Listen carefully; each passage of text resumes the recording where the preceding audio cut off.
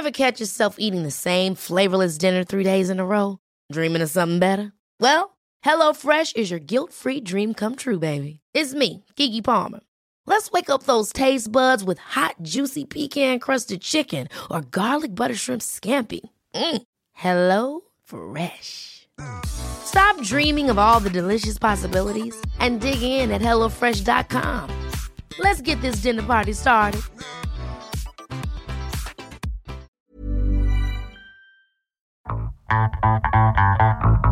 This week in League, Shane Shackleton discovers the real meaning of a poke on Facebook. Parramatta reveal the cause of their woeful season to date is too much defence. Bye-bye, Hindy. Cooper Cronk has second thoughts about his alleged deal with the Titans after discovering he'll be paid in Zimbabwean dollars. And we'll review all of the action from round 4 of the 2012 NRL season. All that and more this week in League.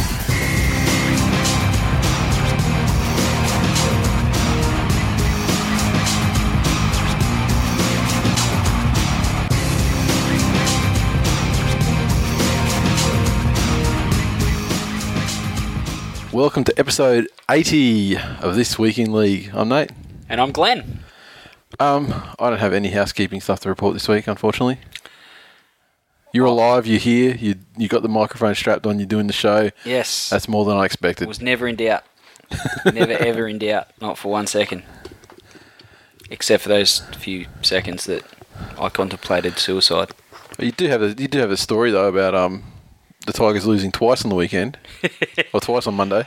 Yes, my little fella Jackson he's pretty much obsessed with footy, so during most games of footy on the weekend he decides to play his own little game in the lounge room, kicking the footy around, diving around, scoring tries, diving on the tiled floor, risking life and limb.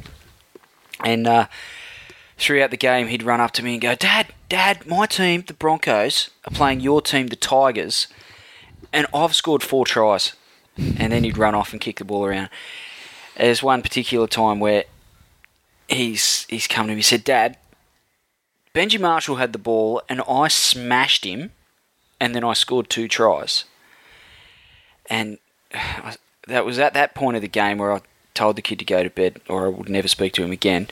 And because it wasn't particularly fun experience that game, I must admit, but we'll cover that later. Anyway, I picked him up from his nan's today and we're driving back home and he said to me, Dad, you know that the Broncos won my game and the Tigers lost my game, the game that I was playing. The Tigers lost, Dad. I said, yes, mate, I understand that. He said, the game you were watching, they lost that game too, didn't they, Dad? Yes, mate. And you were very sad last night, weren't you, Dad? Yes, mate. So... look, I've put the kid up for adoption a few times. I haven't had any takers, but it's got to come to an end, this shit. But you got the last line, though. You've got the last line. Which one? You were very sad because the Tigers lost. But were you sad because the Tigers lost to my team in my game? Yeah. Or were you sad because they lost that's right. Were you sad because the Tigers lost my game or the game that you were watching? Which game were you sad about, Dad? It's hard to take. Exactly. I'd much rather him support the Tigers and be sad with me. You're copping it from all sides. Yes. Awesome.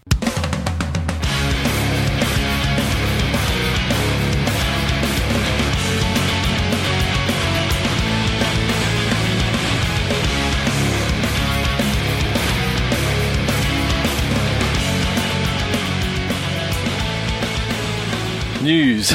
Speaking of eating a monkey, did you see a current affair last night? I didn't see it. Let's face it, it was a choice between that or actually watching the Tigers lose, and I'll take that all day, every day. Exactly right. However, on a current affair, they had a story about Andrew Eddingshausen having an affair with the wife of Paul Mellor, his former teammate. This apparently happened fucking ages ago, like over 10 years ago. What is it with dragging up old stories about the Sharks? Exactly. The Sharks, they're massive on the sexy times, aren't they? They don't mind a root, the Sharkies. Yeah, and they'll do it as a team, they'll do it individually, they'll do it with teammates. They'll do it to one another. The thing is, I think the story itself it's pretty old. It may not have been known, but I mean, I have to wonder what the motives are of why bring it out now all of a sudden. Clearly, that ET with his fishing show needed to be brought down a peg or two. Yeah. And Current Affair was just the TV program to do it. Yeah, he was getting all cocky with that fishing show that, well, I don't even know fucking know how you watch that fishing show. What is it, on Foxtel or is it? I think it's on, it could be on Foxtel. Yeah, I mean, I remember when he I think first he's made a started doing fuckload it. of money out of that, but... I'd say so. He's got a magazine as well, hasn't he, like fishing stuff? Look, I have no interest in this story whatsoever. Yeah. Like, The angle I would like... if that's what he's done, it's not cool. No. To do that, to his own family, or to his own wife or partner or whatever, let alone to that of his teammate and Yeah, he's a total Des Hasler for doing it.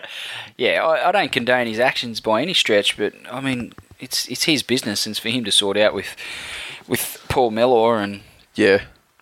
wow. And that's more the thrust that I was wanting to get at. Why even bring... Why... Especially because it didn't just happen. They're not two current teammates. Yeah. Like if it was if it was like Benji with Robbie's misses or something, and you go, well, the Tigers are in a shit run of form. There's some context to it and everything. I mean, that would be an explosive story. You just had to put it like that, didn't you? Well, Couldn't be a couple of Parramatta players. Parramatta players. I mean, Couldn't be a couple of Manly players. They've lost 2 on the trot. Yeah, but I mean, but they're actually going all right. Could be Brett Stewart. I mean, it could have been your star player, Jared Maxwell, having sex with Benji's wife, which we'll get to later. But the point is, I just haven't seen no reason why it was brought up. But ET, you're a total Des Hasler. Now, next story, Shane Shackleton. He's in the shit. He's been in the shit all season. Massive problems down at Parramatta Way. He's playing the race card. Well, he's playing the race card. Now, was he the one playing the race card, or was it an unnamed person that didn't front up about the race card? Because there has been allegations that the team is kind of fractured, and you've got like Jared Hayne and the Polynesian players. They're sort of one and the older players are in one faction. And you've got the newly bought players, led by Chris Sandow as a faction. Then also heard a rumor that Jared Hayne smacked up Chris Sandow at training, like just bullshit. I mean, I don't believe any of it. But this always seems to happen. These sorts of stories seem to come out when a club's going through a hard time. There was all sorts of rumours flying about concerning the Tigers last year, with one pretty ordinary one regarding Benji rooting Liam's wife and getting bashed by Bryce. Yeah, exactly. Yeah. Which was complete bullshit. And apparently, clearly, so Bryce isn't there anymore, though, is he? No, he's definitely not. Benji pulling the strings.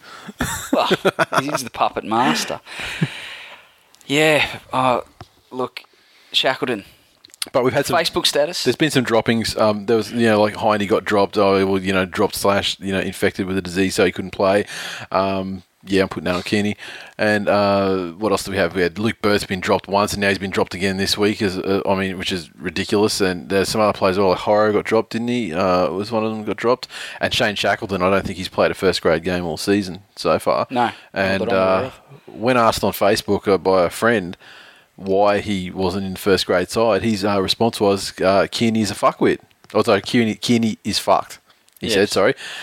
So, yeah, he's had to apologise to the coach. He's probably lengthened his exile somewhat. And I don't know that he'll be jukeboxing it and playing out of Siberia. Yeah, exactly. And then furthermore... But hang on a sec. How did Kearney get wind of it? Like, doesn't he have a private Facebook account? Well, but if these guys aren't the most intelligent dudes in the world in some cases, so he might. Wow. If you're silly enough on a essentially public thing where your settings can be, by default are generally public unless you say otherwise. Otherwise, yeah. And he's probably silly. Someone one of the Steve Kearney's supporters. Mm. Could have been one of the ones that saw it. And a lot of these players, they friend up people that are just like, randoms. You can have 5,000 friends. So, I mean, they just friend up randoms as well in a lot of cases. Yeah, I guess so.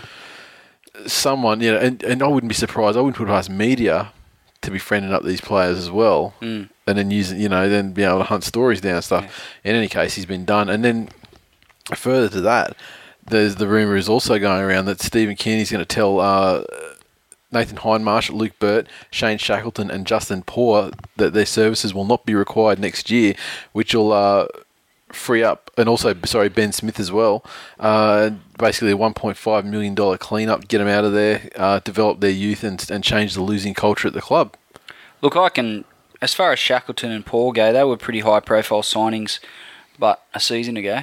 Yeah. And they've both had their issues with injuries, but neither of them really set the world on fire since joining Parramatta. But those other names, Ben Smith, Luke Burt, and above all, Nathan Hindmarsh. Yeah. Fucking kidding me? I mean, Hindmarsh, you'd put him above all, but I mean, Luke Burt, he's still pretty up there as well, for... As far as respect within the Yeah. club and certainly the supporter base, Yeah. like, do they want no one to show up? Yeah. It's going to be raining coins in Parramatta. Yeah. Yeah, exactly. I hope... All of which Chris Sandow will pick up and add to his contract money. Or Jared Hayne. Yeah, well, no, I believe that it was in Sandow's contract. You get whatever coins Any you chuck coins thrown on the field, yeah, you get those as well. Third-party payments. He'll be out there with his metal detector. What, I don't all ripped understand up? it. Nathan Hindmarsh is a loyal servant to that club, and there's no way he would ever look to move on from anywhere. Yep. And he's the sort of player that should finish his career on his terms and move into a job with the club to settle into a nice little retirement given the service that he's given them. Doesn't deserve to be arseholed out of the club. Exactly. Luke Burt, pretty much in the same boat, only to a lesser sort of extent on the talent scale as far as Hindmarsh went. Hindmarsh has obviously achieved everything other than a premiership there is to be gained in the game. He's played for Australia, he's played Origin, and he's captained Parramatta. He's been through the good times and the tough times and never once griped about it. Always tried to put a positive spin on things. Speaking of the captaincy, though, Well, the rumours are that he's going to be shunted from that as well, and they're going to give it to Hayne. What are they hoping to achieve out of that? What could you possibly hope to achieve out of doing that? You think it's going to alienate at least half the team, but rightfully all of them, And you think anyone who's offered the captaincy would say, no, you're kidding. Anyone within that club that has an issue with Nathan Hindmarsh clearly doesn't belong there. So, and if he was playing shit, then, okay. But considering he's just come off a virus that actually hospitalised him. He still cranked out 50 tackles or something on the weekend. Yeah, exactly. In a horrible loss, albeit, but, I mean... Clearly he's the only one making tackles. And he's always been the type of player... He's to lead by example and lead with his efforts. Not... I don't know how great a talker he is or a motivational speaker or whatever, but can't begrudge his efforts on the field. No, I think he's all action, yeah. Strange. And this could be the final death knell for Kearney's coaching tenure at the Eels. 5-year deals, ridiculous. Just don't get it. I don't understand that one. The whole the board fully supports the coach. That's been trotted out. Yeah. Pertec themselves came out and made a. You could name at least one player from every club currently, or within the sort of the last sort of 5 or 10 years that has had a similar stature to Nathan Hindmarsh, and I don't know too many that have been, albeit it hasn't played out just yet, but. The way he's rumoured to have been treated, I don't know anyone that's been treated quite like that. No, not to have held that status within their individual club. So yeah, I can't think of anyone. It's freaking horrible. Yeah, and Pertec have come out and said they support him like like the major sponsor really should be commenting on that shit anyway. How many clubs would a major sponsor come out and have a say about? Especially because the Pertec guy resigned from the board anyway, so they might have other guys on the board, but I mean, it's not like they're like an owner of the club or anything. No. So it's a bit strange. Harry Triggerboff, owner of Meriton Apartments for the Tigers, he's been fairly vocal in the past, but only when the merger and all the rest of it, he had a lot to say then. Yeah. But since Reece, Humphreys got him back on board as far as sponsorship for the club and got him back in and around the place, he sort of leaves that up to the people running the club. I don't know that you need your sponsors out there, unless something, exactly grossly, negligent or something is going on and they want to pull their sponsorship. Fair enough, they've got every right, but don't come out in support of the coach. Who cares? Exactly. Pony up the cash and get your marketing dollar and your advertising dollars out of it and be done with it. Exactly. Now, the next story, it's just a real quick one. State election in Queensland last weekend. We had some rugby league names popping up. We had Tim Mander representing the LNP, 1 Everton, which is just in Brisbane. So, interesting. And the more interesting one, interesting / hilarious, is Jason Costigan, former Sky commentator, absolute whipping boy at our hands for his for his job done during New Zealand Warrior games. If anyone's got any of Costigan's campaign speeches on YouTube, or I would love to see them. I'd like to hear them. Yeah, and I'd love to see his put me to first sleep at night. Yeah, and I'd love to see his first speech in Parliament as well, because he's bound to get the names of everyone he's referring to wrong, and just a general shit at it. But he has been swept into power in Whitsunday. Interesting. How he ever ended up there is beyond me. So that's where he is now. And he's not a Kiwi, apparently. Don't call him. No, he's not a Kiwi, and at least he'll keep him away from a microphone in the commentary box anyway. But who not? He might make a run at PM. Maybe. Well, when you think we couldn't have a more annoying sounding Prime Minister. Let's start at Premier first, hey? Now, maybe we shoot straight to the top. Man's got talent. No, he doesn't. Yeah, you're right. No, he doesn't. What are you talking about? The Titans. The hole is getting deeper. Every day there's a new story about how badly the Titans are going. It's 25 million debt and it's 35 million debt. And then it's, the football club are fine and they're going to operate at a profit, and it's the building arm that's gone down. But then you've got the football club who's like, the security / guarantor to some of the debts of the other ones, so they're going to have to come up with some money. And certain creditors from the football club, which are specifically for the football club, like caterers and merchandise people, haven't been paid. Yep. Doesn't look good for the Titans, quite frankly. I can't see them falling over. But it's something's going to have to change. I imagine that Searle won't be in power there for much longer. Someone might come in and buy the license essentially. Someone's got to be the fall guy of this whole situation, and Michael Searle has been the face of it. And at one time he was the glory. Yep.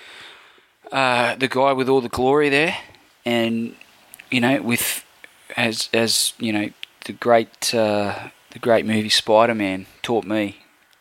Great power comes great responsibility, and to quote a movie, as I'm wont to do. Yeah.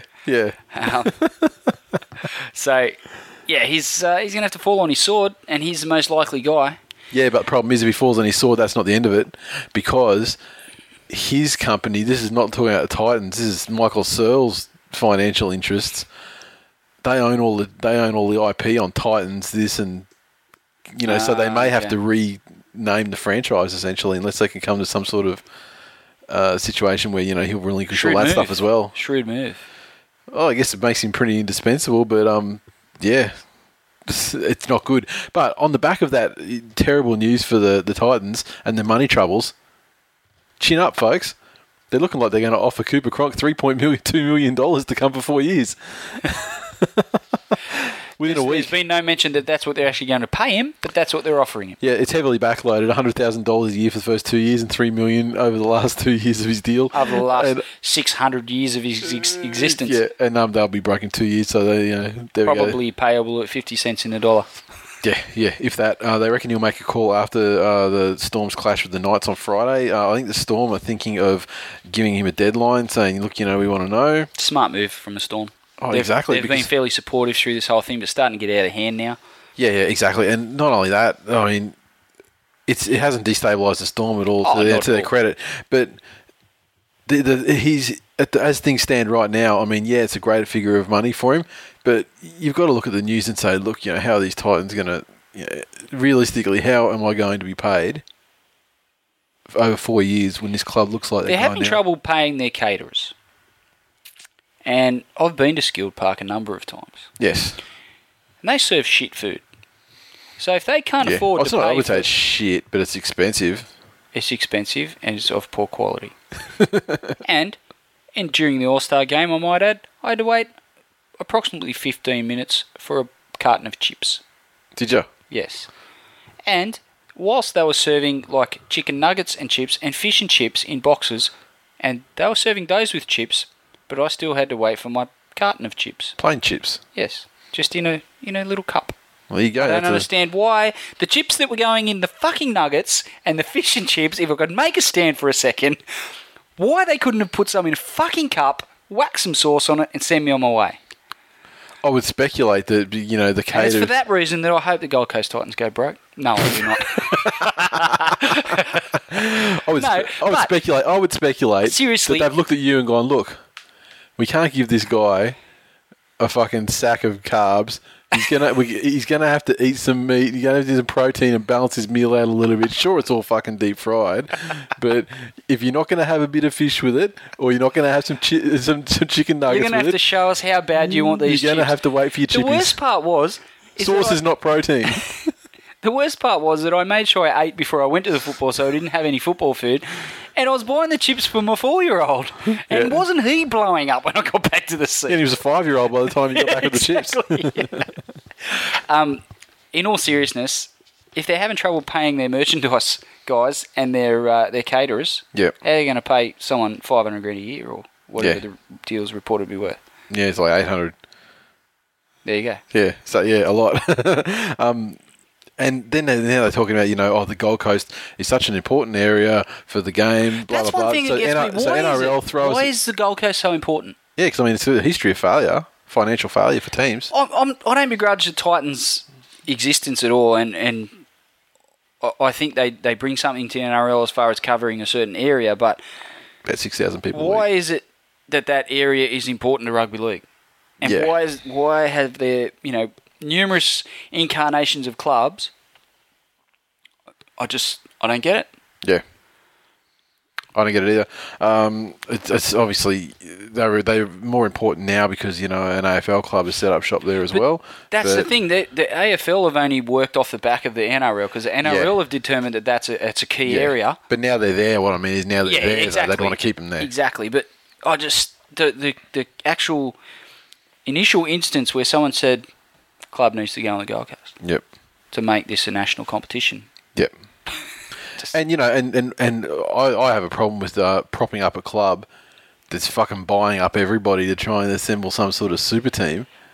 Well, to be fair, the money that they're paying the players comes out of their NRL grant, right? The salary cap grant, yeah? Yeah. So it's not like if they didn't sign these players that they're going to be able to use the salary cap to pay for their bills. They're two separate issues. So I don't begrudge them spending their salary cap, but at the end of the day, if the club goes broke and becomes insolvent, then they can have a salary cap for all they like, but they're not going to be able to field a team. Exactly. Because they're not going to have a stadium to play out of because they won't be able to pay the rent.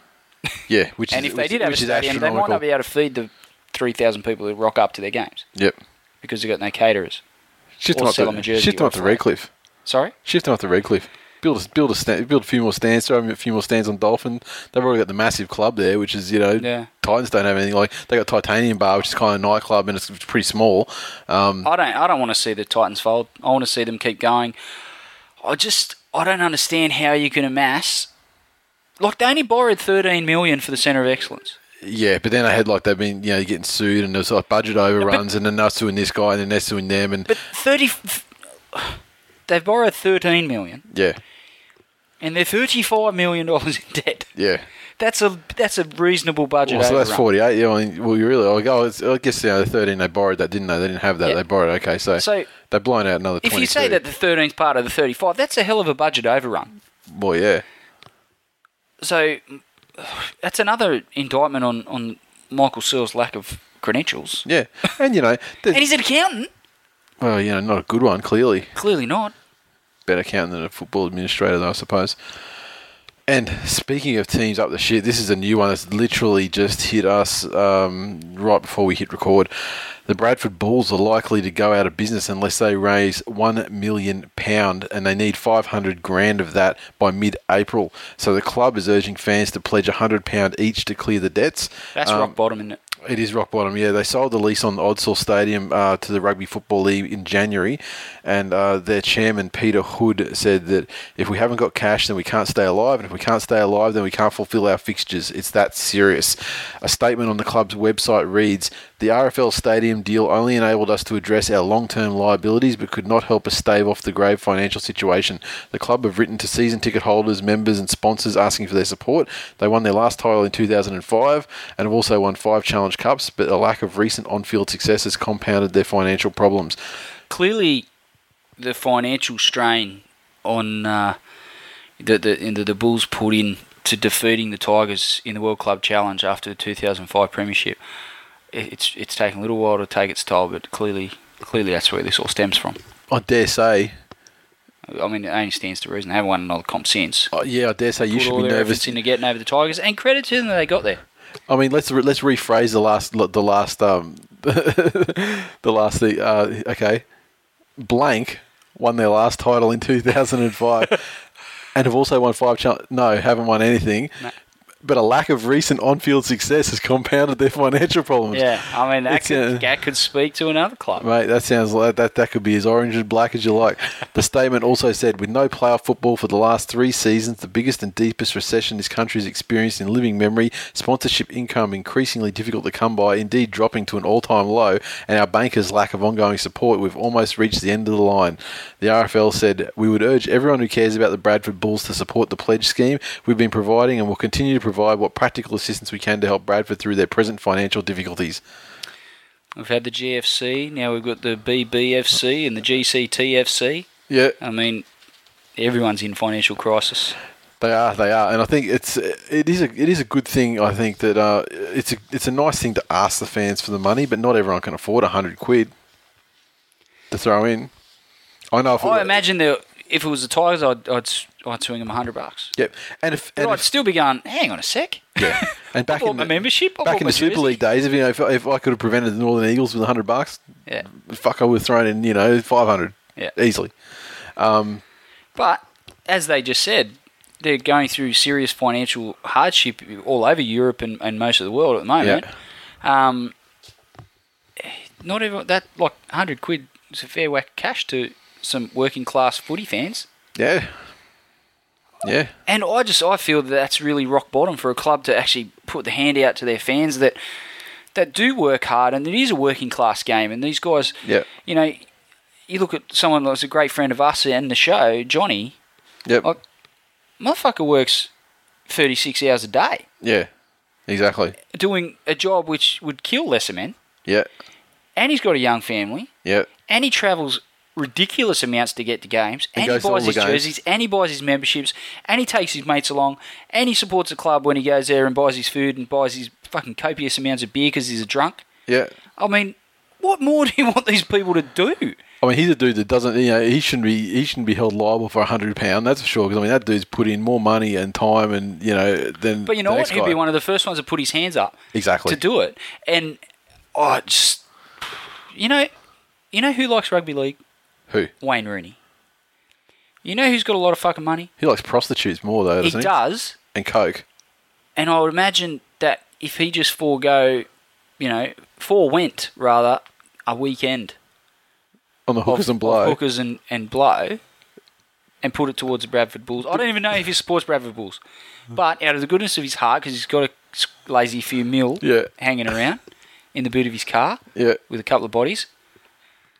Maybe if he just, maybe offloaded that onto the Bradford Bulls, probably solve their problems. Yeah. And the other thing is, though, they say they get the money from the fans and they survive. I mean, if I was a fan that kicked in $100... What happens next? What do you get for it? What happens next year? Yeah, I mean, I don't want anything for it other than, the continuation of the club that I love, but I'd also want some kind of guarantees or some sort of plan put into place so this sort of, so the hand wasn't out 12 months down the track. What's led them to this predicament? The fact they haven't played playoff football, but low crowds.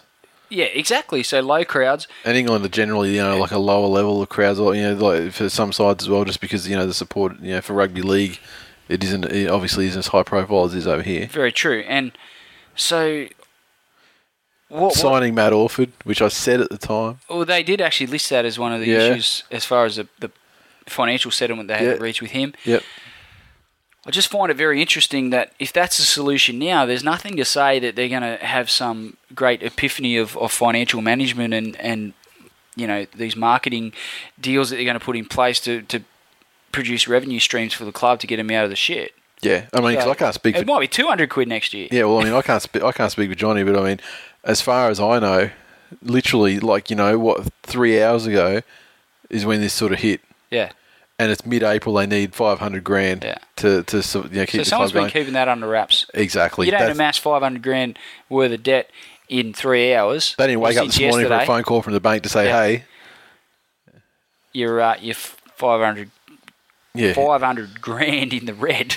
Yeah, exactly. And Johnny was very surprised about it. So, I mean, he's obviously a bit closer to the situation than us. So, but this is a guy that knows people involved. He knows people involved with the club. He talks funny, but he knows stuff. Yeah, so for it to surprise situation. him, terrible. I have the same feeling for Bradford fans as I do for Titans fans, and I watched the Magpies go under as well, and it was only the merger that saved them. And there's very, very small remnants of the Magpies still floating about, and I had to go through that, but at least I have some sort of identity. There's no talk of the Titans merging. If they move, like how many Titans fans only had a club for 5 years? Yeah.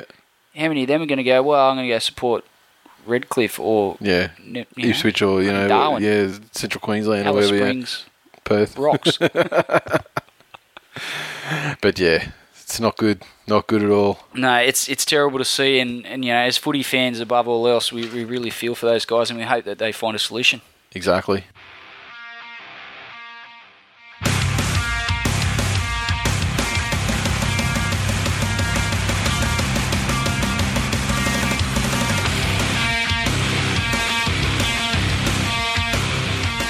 Recaps Friday night football, the first game, the worst game. The Penrith Panthers, 39, absolutely soundly defeated. You want to talk about rock bottom? Not yet, but the Parramatta Eels, 6, in front of a crowd of 13,788. And I think that probably halved or probably, maybe dropped 25% at the halftime break because they were down 23-0. Well, just after the halftime break. There was still plenty of them there to boo them off. Well, during the break, during the intermission, coins at them. Because as they went off the field, they were showered with coins apparently, and some people were ripping their jerseys off and throwing them onto the field. I mean, it was crazy. The disappointment their fans must be going through, and even we saw on Twitter why they couldn't put a couple of buckets on the field and get people to, if they're going to throw coins, try and get them in the buckets. Yeah. Ship them over to Bradford. Exactly. Or down the Gold Coast. Exactly. Do a good deed for someone. But, and I saw on Twitter, later on the night when fans were, coming home from the game and saying, that's it, never again. Yeah. I'll keep supporting the side, but I'm not paying money to go and turn up to the ground to watch them deliver that sort of shit. Got an email from one of my best mates in Sydney today who's a devout Para fan. And it went something along the lines of... So, matey, shall we suffer in misery together? Do you want to talk about it? And clearly, I replied no. And he said, surely we can just talk about it a little bit. I know what you're going through. I said, fuck, you know what I'm going through. Everyone knew your team was going to be shit. Exactly. So, did you want to run through the scores? There's a few of them. Yeah, there's a lot of them. Penrith Panthers. Lucky they kicked the field goal. Yeah. We got Brad Tye, Travis Burns, Michael Jennings, Lachlan Coote, and a hat-trick to Etu Ueseli. Like good players do. Field goal to Travis Burns and 5 from 7 from Luke Walsh versus the Eels. A lonesome try, Rennie Matua, Sandow with the extras. What a good-looking try it was. Yeah, good-looking. Yeah, it was good-looking for you. But, yeah. Yes. Yeah, a new low for Parramatta. I mean, something's got to give at that club. There's so much rot there at the moment. I don't know, there's trouble at board level. There's serious discontent among the fan base. The players aren't putting in. The players are slagging off the coach on social media. And the players not putting in. I mean, it literally was very early on when that first try was very easy and very, very early. Yeah. So, yeah. Fans, booing and, we make jokes about throwing coins or something, and it's a bit of a trait of Parramatta fan base. I don't want to say too much, but, they don't do it if they're, they do it out of frustration. And there's other ways to vent your frustration rather than launching your hard-earned coin at guys worth hundreds of thousands of dollars. It doesn't make a lot of sense. Yep. But you got to understand, where they're coming from. Yep. Years and years of promise, and they've had, grand final in 2009 and based on half a season of good footy. Yeah. And other than that, it's been sack the coach, playing like shit, get rid of the players, new saviour. not quite the saviour we thought he was. What happened to Jared Hayne? Yep. Remember when he used to play good? Yep. All those sorts of things. You know, like, you can just imagine the therapy sessions around psychologists in Parramatta. They're making a fucking fortune. Exactly. If they weren't throwing coins away. Which they could have spent on it. Discounts. Yeah. Like, I mean, what can you say about it? I mean, were Penrith that good? Or Parramatta that shit? I mean, I think if Penrith was hard to say. I think Penrith have shown at various points of this season that they're a good attacking side. Yep. I think Parramatta have shown at various points of this season that they're a horrible defensive side. Yep. You put two together, you end up with something around a 39-6 scoreline. Well, I think you'd realistically end up something more like 55-6, and I think Penrith might have took their foot off the gas a little bit, especially after running up 23-0 at half time. I think Cleary's got the right attitude in the fact that he was of the opinion that they should have won by more. Yeah. And he said, we really should have driven the knife in harder. Yep. And that's a good attitude for a coach in his, very early days of his stint at Penrith. It shows that he's trying to instill the right attitude in that club. Yep. And it's an attitude that they really haven't had for a number of years in, really that killer instinct. Yep.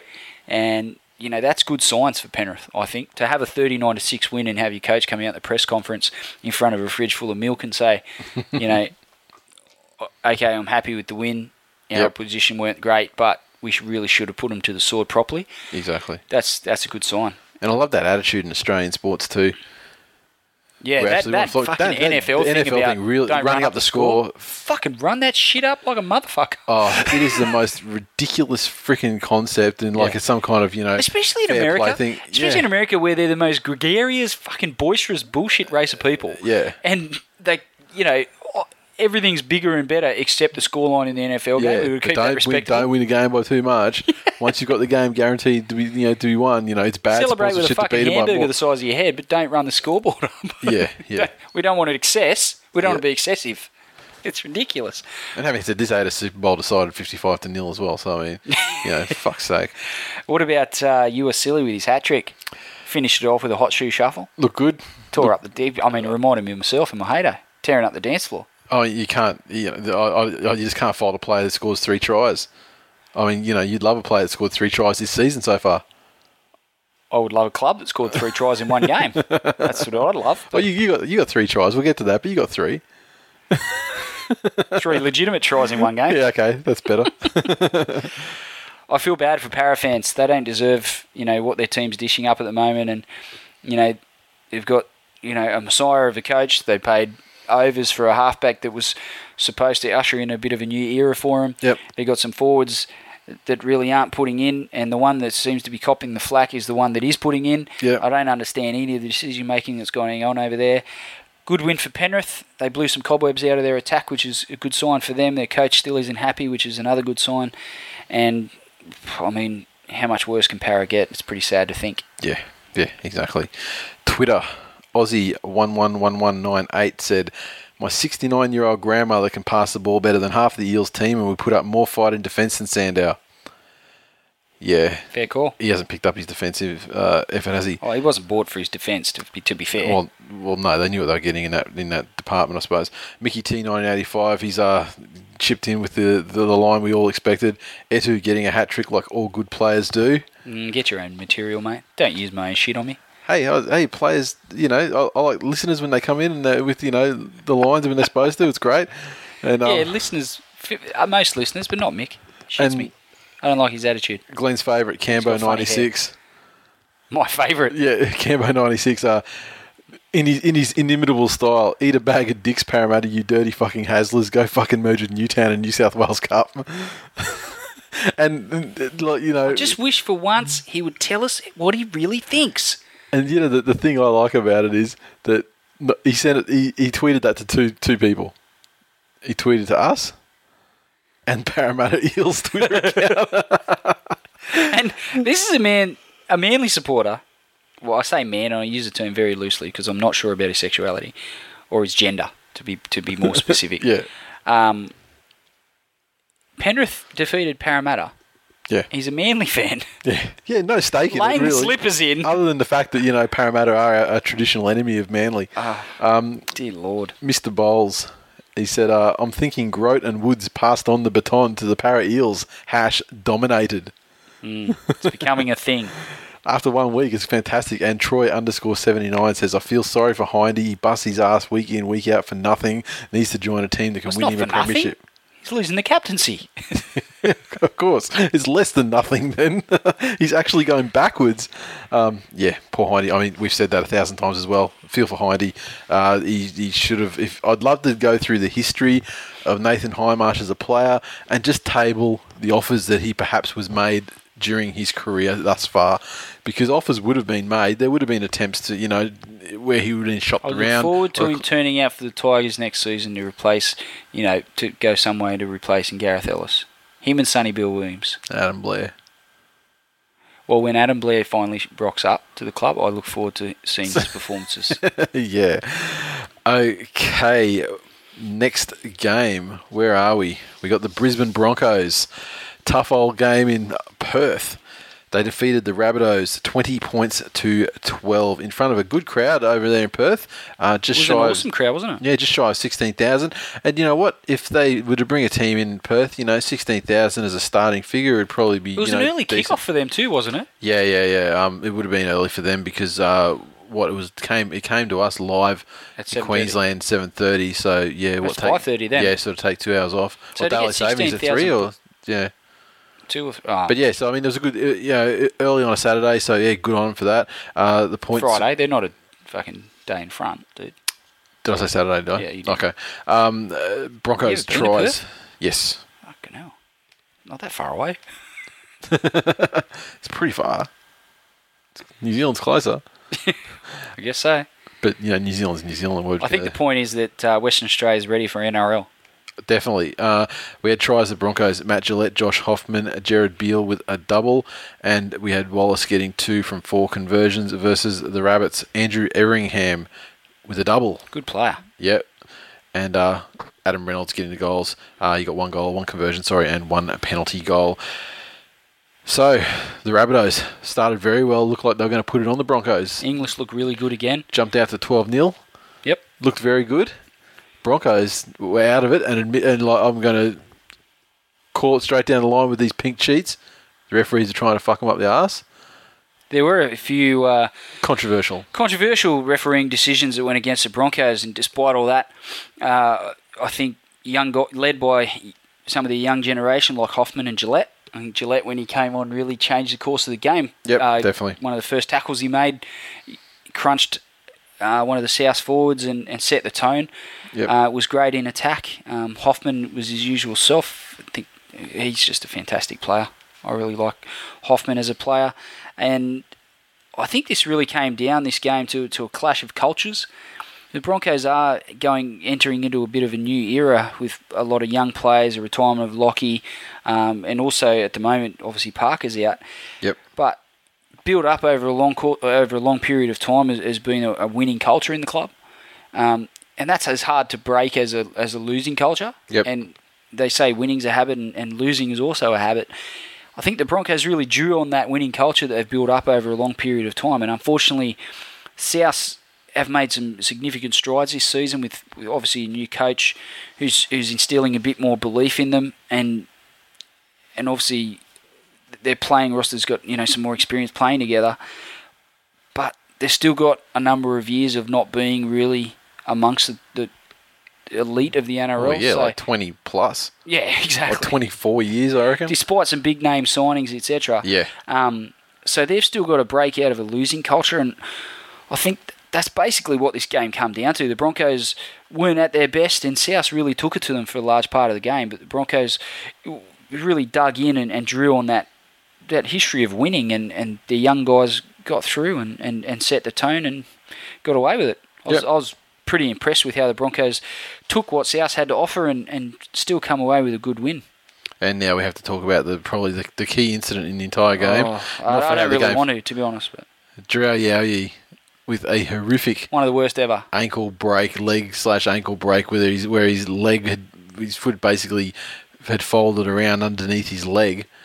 Looked horrible. Was horrible. Bone sticking out 2 inches. I saw a still picture of it before I actually saw the live footage. I didn't actually get to watch the game live. I watched it the next day, and the still picture, I've got it like that cold rush, and like I felt like I was going to be sick. And then watching the live, I couldn't do it. I had to turn away. I couldn't watch it. That poor, and that's one thing we slander players on here. We give them a hard time, and we give credit where credit's due as well. But for guys to come back and play elite level sport after injuries like that, which Yaoyi's going to do, and we've seen countless players do, with horrific injuries like that. I can sit here now and say, I don't know that I'd have that in me. I was like, okay, retirement. Yeah. Pension. Yeah. Pension. Not going to happen. No.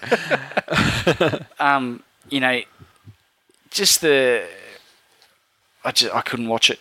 I couldn't do it. It really shocked me, to be honest. And the poor bastard. That's a long rehab. It is very, very, very long rehab. He'd be certainly gone for the season, you'd think, yeah?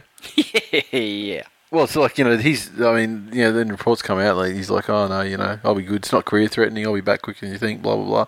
I still think it's going to be as slow as we think. I don't think it's going to be career-threatening, but I don't know that we'll see him again in 2012. Yeah, exactly. I mean, it's just such a horrific break.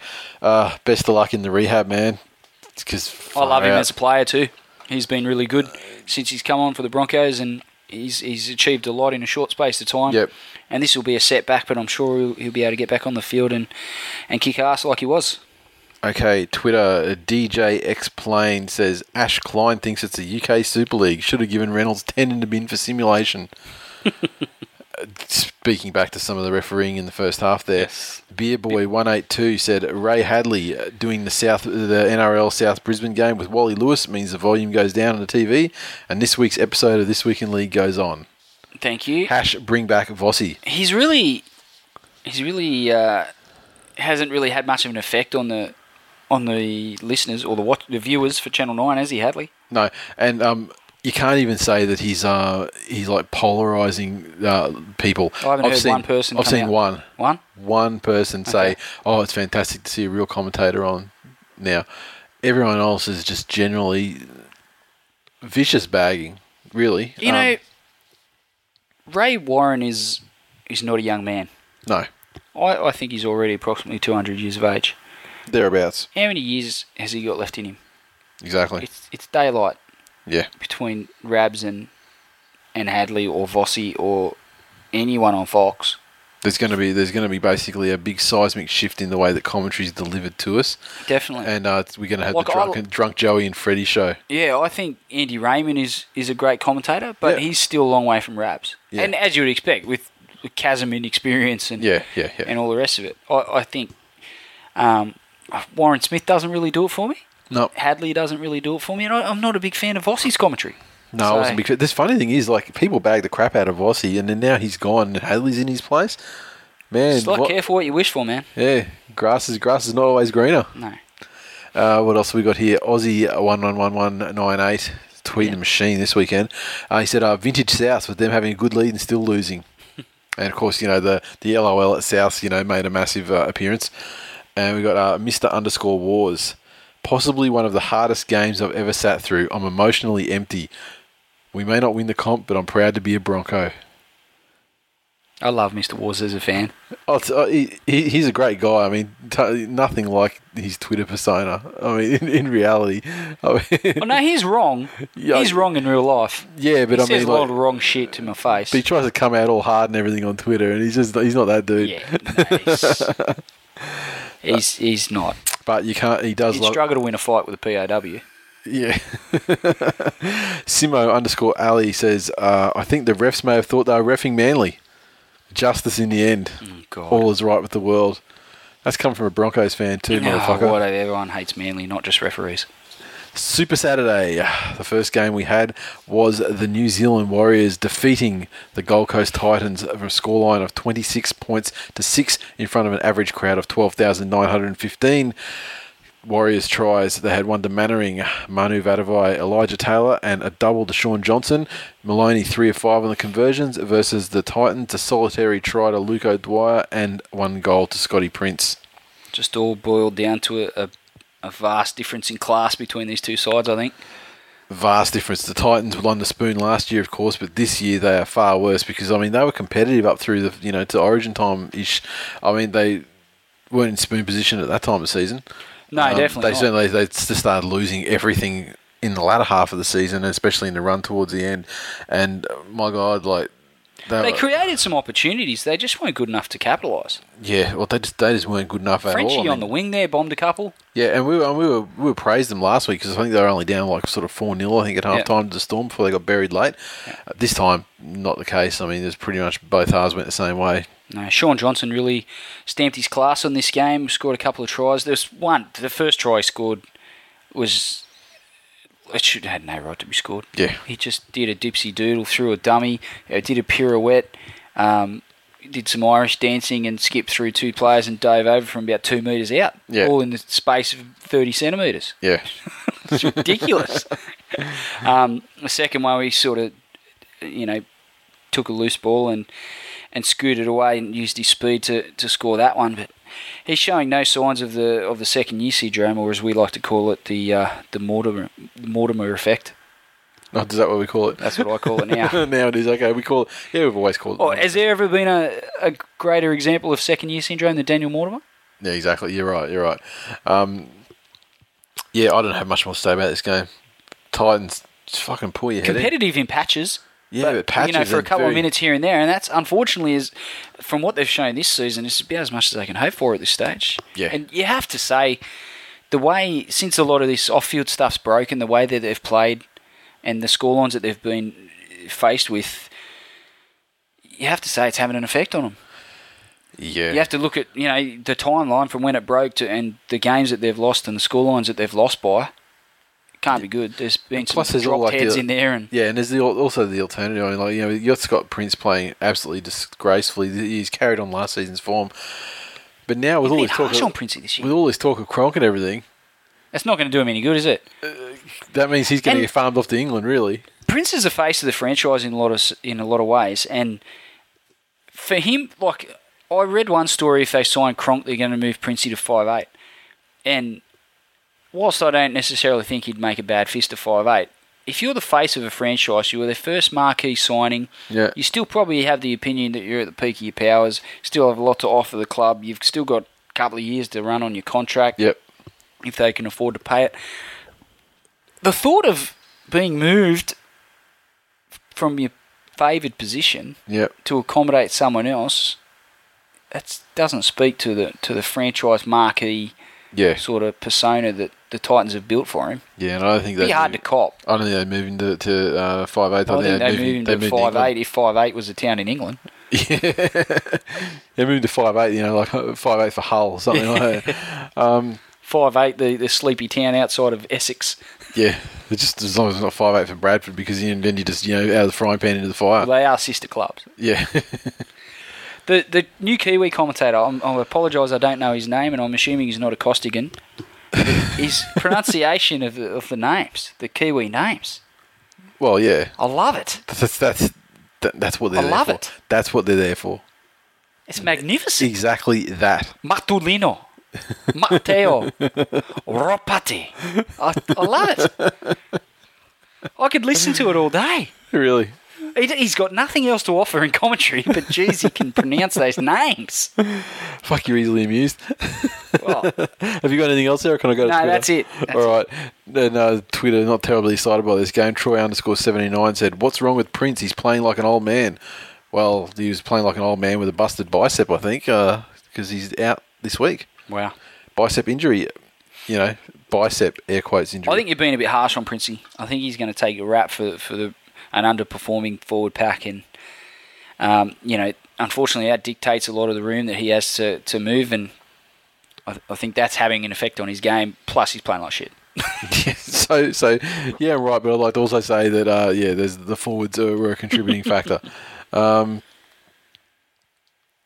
So I just want to bring up something that's just come through here that from Cruzy06. He said he's LOLing at the West Tigers.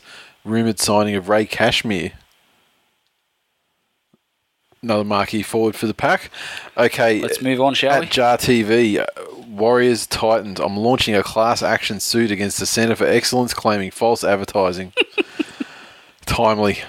Moving on to the next game, St. George Illawarra Dragons 17 defeated the mighty Manly Sea Eagles 6 in front of a crowd just shy of 18,000 at Kogarah. What do you got to say, mate? Good game. I think it was was a good game. One of the better games of the season so far, I think. Tough, hard game, and I think it boiled down to a couple of key errors really for Manly, a couple of little handling errors here and there that really cost Manly the game. Yeah, just not seizing a couple of opportunities as well. Sorry.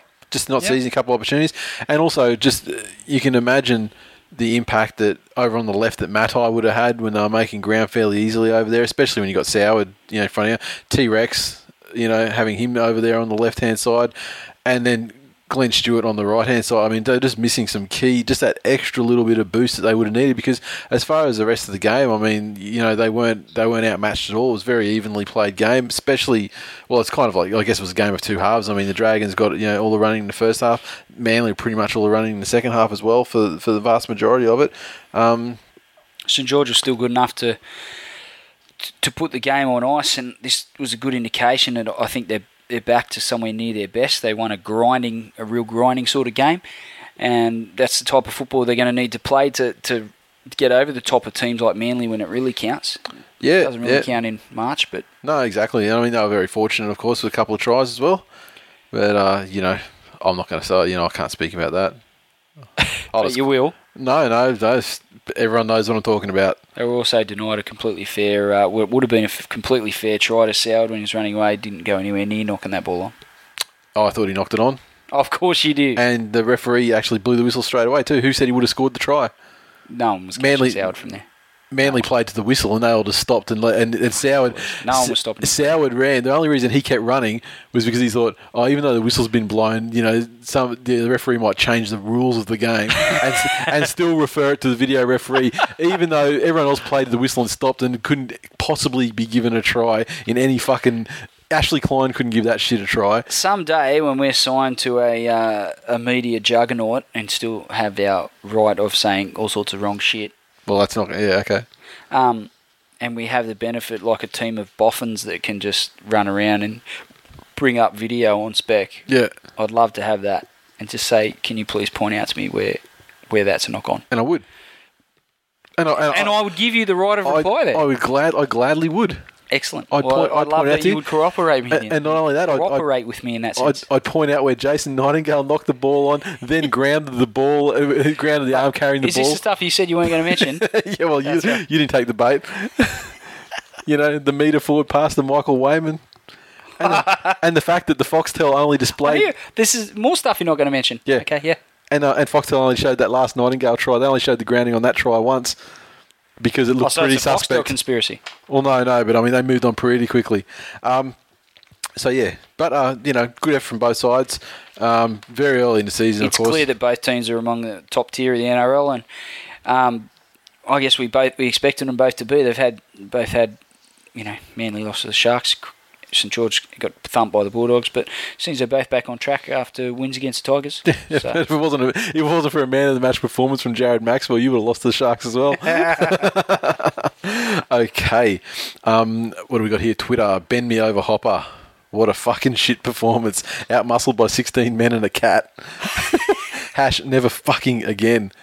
Fucking was all in capitals, hence the emphasis. What does that mean? I don't know. I don't know. Or a nun or something? And speaking of, I mean, I'm sure the cat he's talking about is Ben Cray, but another cat that was on the field is the cat in the hat, Jamie Soward, who tried to step to fucking Wolfman.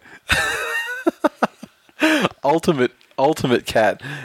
He's lucky, Wolfman. I mean, doesn't he know that, the Wolfman, he's got fucking adamantium blades that come out of his hands, man. He just sort of just drilled him. But he's not actually Wolverine, man. Oh, you fucking try him and see. You're lucky. He was lucky. And Soward, he looked every inch the prize fighter. I mean, if you're going to pick a fight with a guy, you're wearing fucking headgear. you essentially got a fair advantage when it comes down to it. Yeah. Head down, tuck your chin in. As long as he's not going to hit you on the button, man, you're probably not going to get done with a temple punch. Just get in there and start wailing. Exactly. Dude. I mean, just watch the uppercut, but other than that, you're fucking set. Tuck your chin in, mate. You're all good. Devon Head said, cracking game of footy. Both sets of fans should be proud of their teams. And he just doesn't want to cop another spray. Anyway, H Dragons. Work. Fuck you, Devon Head. And here we go, H Dragons fan. Perhaps a name change to This Week in Losing to the Dragons is appropriate for us two being the hosts. Winky Face. Is that what? Winky? Winky is smile. He changing his name as well to Winky Face? No, that's what we'll call him from now on. Winky Face. Winky Face. Thanks, Winky fans. / cockhead. If you want to follow Winky Face, he's at H Dragons fan on Twitter. Next game. Winky Face and Trotters. There's a boy band if ever I've heard one. That'd be the greatest sensation in Woos Rock since Hall & Oates. All right. Next game on the Saturday night, once again, we had what I consider to be a massive upset. The Cronulla Sharks, 20, defeated the North Queensland Cowboys, 14, in front of a crowd of just over 11,000 at Dairy Farmers. Half-time, the Sharkies were just in front, barely, just in the last minute of the half as well. 14-10 over the Cowboys. Cowboys, their 14 points came from tries to Matty Bowen, Ashley Graham, Gavin Cooper. Conversions, 1 of 3 for Thurston. And a penalty, none of 1 to Thurston. So, awesome night on the boot for Thurston. Benji-esque. Sharkies, 20 points. Paul Gallen, Ben Pomeroy, Andrew Fafita with tries. And we had Todd Carney, 3 of 3, plus a penalty. Andrew Fafita got a try, eh? He did. Could have used that. Could have used those 4 points. Could definitely have used those. Probably could have used a couple of hit-ups and some fucking tackles as well, but I don't want to say too much. Yeah. Paul Gallen. Yeah. We've said it before. We'll say it again. Fucking how good is he? When Jonathan Thurston even comes out in a press conference and said, he's a machine, he's an animal. Absolute machine. I saw a statistic today on Twitter that said that this year, 14% of all runs by the Cronulla Sharks have been done by Paul Gallen. I saw a stat that said Paul Gallen walks further to the fucking shop than Adam Blair ran in that whole fucking game last night. Yeah, that's true too. We'll get to that game, but yeah, just you're one right. way. He walks that again on the way back from the shop. Yeah. We'll get to that. Don't you worry about that. My point on Gallen, other than the fact that he's a legend, and he's come full circle in my eyes because, jeez, I used to hate him. Captain of my Supercoach side, sensational. 220 points, fucking amazing. Magnificent. Unfortunately, I've got too many nufties in my side, and I've done really shit at Supercoach this week. Again, my point on Do you have Adam Blair on your side? No, please. Why don't you fucking put your money where your mouth is? Are you fucking serious? I got fucking How shit is my team as it is without him? Darcy Army's in my side. Oh, fucking. Is Brett Stewart in there? No. Rest my case. What's that got to do with the price of eggs? The Paul Gallen effect on the Sharks. He's always tried to impose his will on a team that just haven't been good enough to go with him. Yep. The fact that they seem to be growing an extra leg and there's a bit of belief growing in the group. Carney's there now. Yep. So they do have that, that real match winner sort of superstar element to them as well. His effect on the team is even greater. And the fact that they came from behind, they had an opportunist try there as well, but they were good enough to take advantage of it. Yep. And when the game was on the line and they needed someone to make the play, he was taking the ball from 10 odd metres out and carrying people across the line and just planting the ball down because he could. Yep. Just that's one thing other teams are going to have to watch out for now. If the Sharks do continue to grow in confidence, and it's a big if because they've shown nothing in their history that that's going to be the case. And they have to kick Carney out of the boozer, although traditionally he does last the season. There's a lot of work for them to do, okay?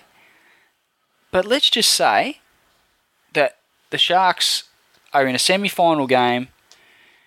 It's really tight. They're playing against, an evenly matched opposition, but one team or the other needs someone to make that play. Yep. Would you back against Paul Gallen? Hell no. I fucking wouldn't. I mean, he almost darted his team against Manly the week before, though, when he dropped it in the same situation. He did, but it's a credit to him that he probably would have committed suicide, as we said last week.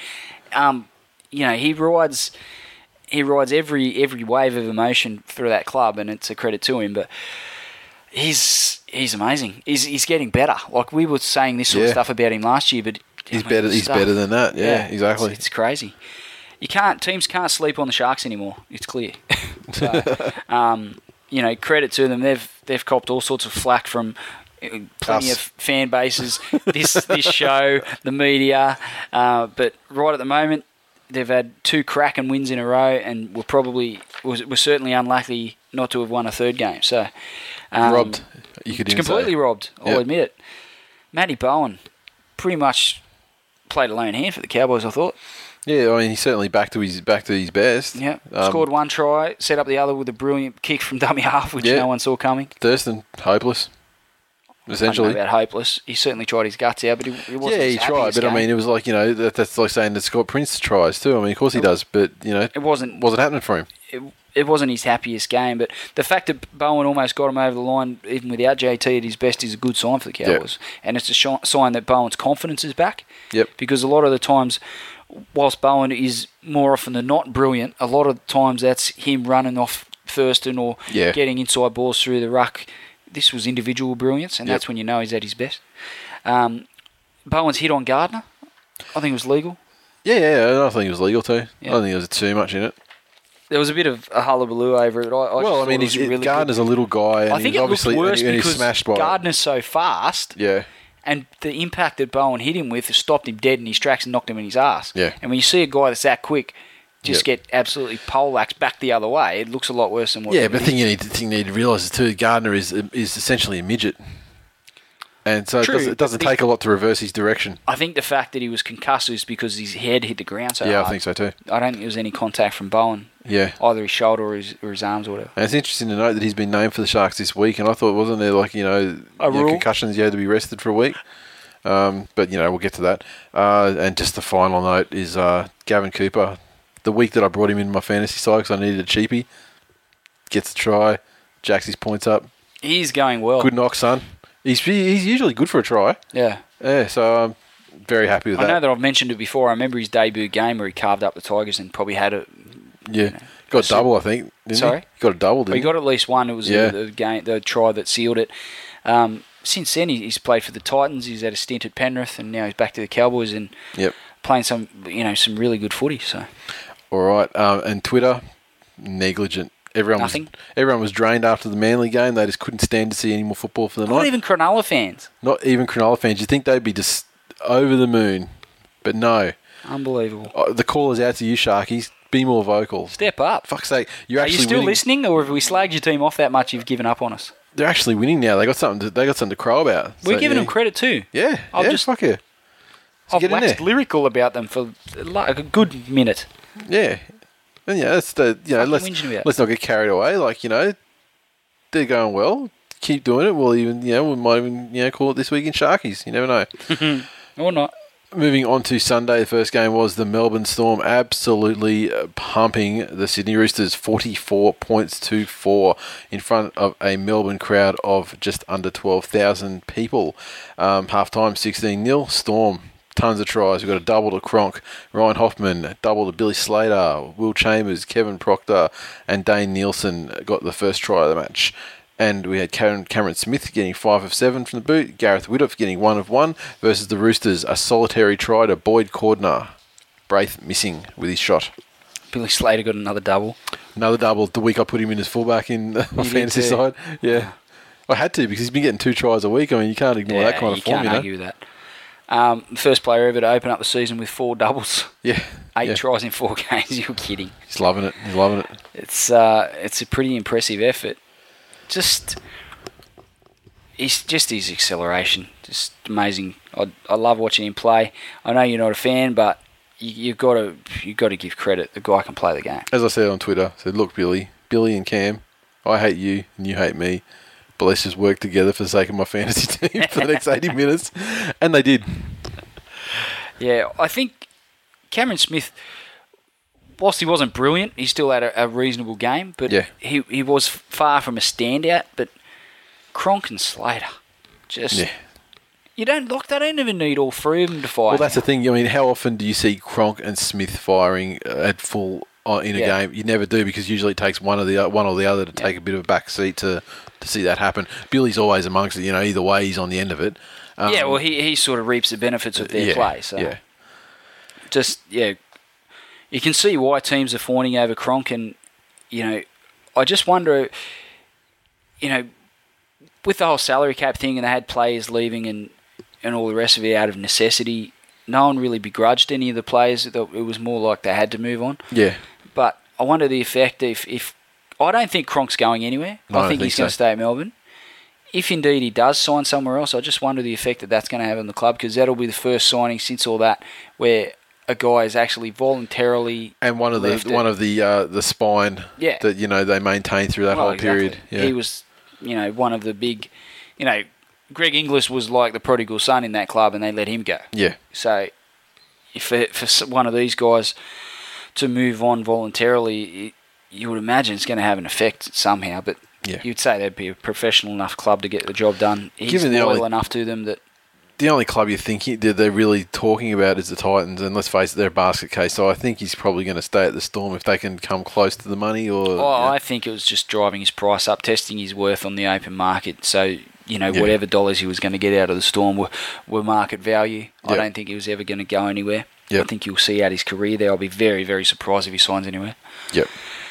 The Roosters tried hard, but there was a real chasm in class between these two sides, and they were in the game right up, for most of the first half, but they were denied a try, which probably should have went benefit of the doubt. Yeah, especially the way benefit of the doubt was used this weekend, and the way and Braithen Astor blew up, and rightfully so. He mentioned that, he's looked at it 1,000 times. Clearly there's doubt there. We get the benefit of that. Yeah. And when you look, in that context, he's 100% right. Yeah, exactly. I personally didn't think it was a try, but it doesn't matter what I think. It matters what the video ref thinks. And he looked at it 1,000 times. Yeah. There's doubt. And the fact that Melbourne then went on and scored a long-range try after that. Pretty much sunk them. That was pretty much the end of the Roosters, and Melbourne ran away with it in the second half. It was pretty one-way traffic in the second 40. So. And just want to say to Roosters fans, you did get dudded by the ref probably on 2 occasions from memory, but you were never going to win that game, and you were never even going to get close to that game. And you can talk about momentum shifts, but I mean, the Storm scored in the first first minute or two. It might have dulled the impact of the loss, but it will still have been a loss. Yeah, and probably a decent loss too. Yeah, once the Roosters dropped their intensity, Melbourne really seized that opportunity and really exploded with a bunch of tries in a short space of time and just iced the game. It was a pretty professional display, I thought, and one that we're accustomed to seeing from them at the moment, and they just keep rolling on. Bloody impressive. Exactly. Twitter fairly quiet, but we got one from Rooster supporter. Can you guess where this is going? Gavin Badger, 150 games and still can't count to 6. So there you go.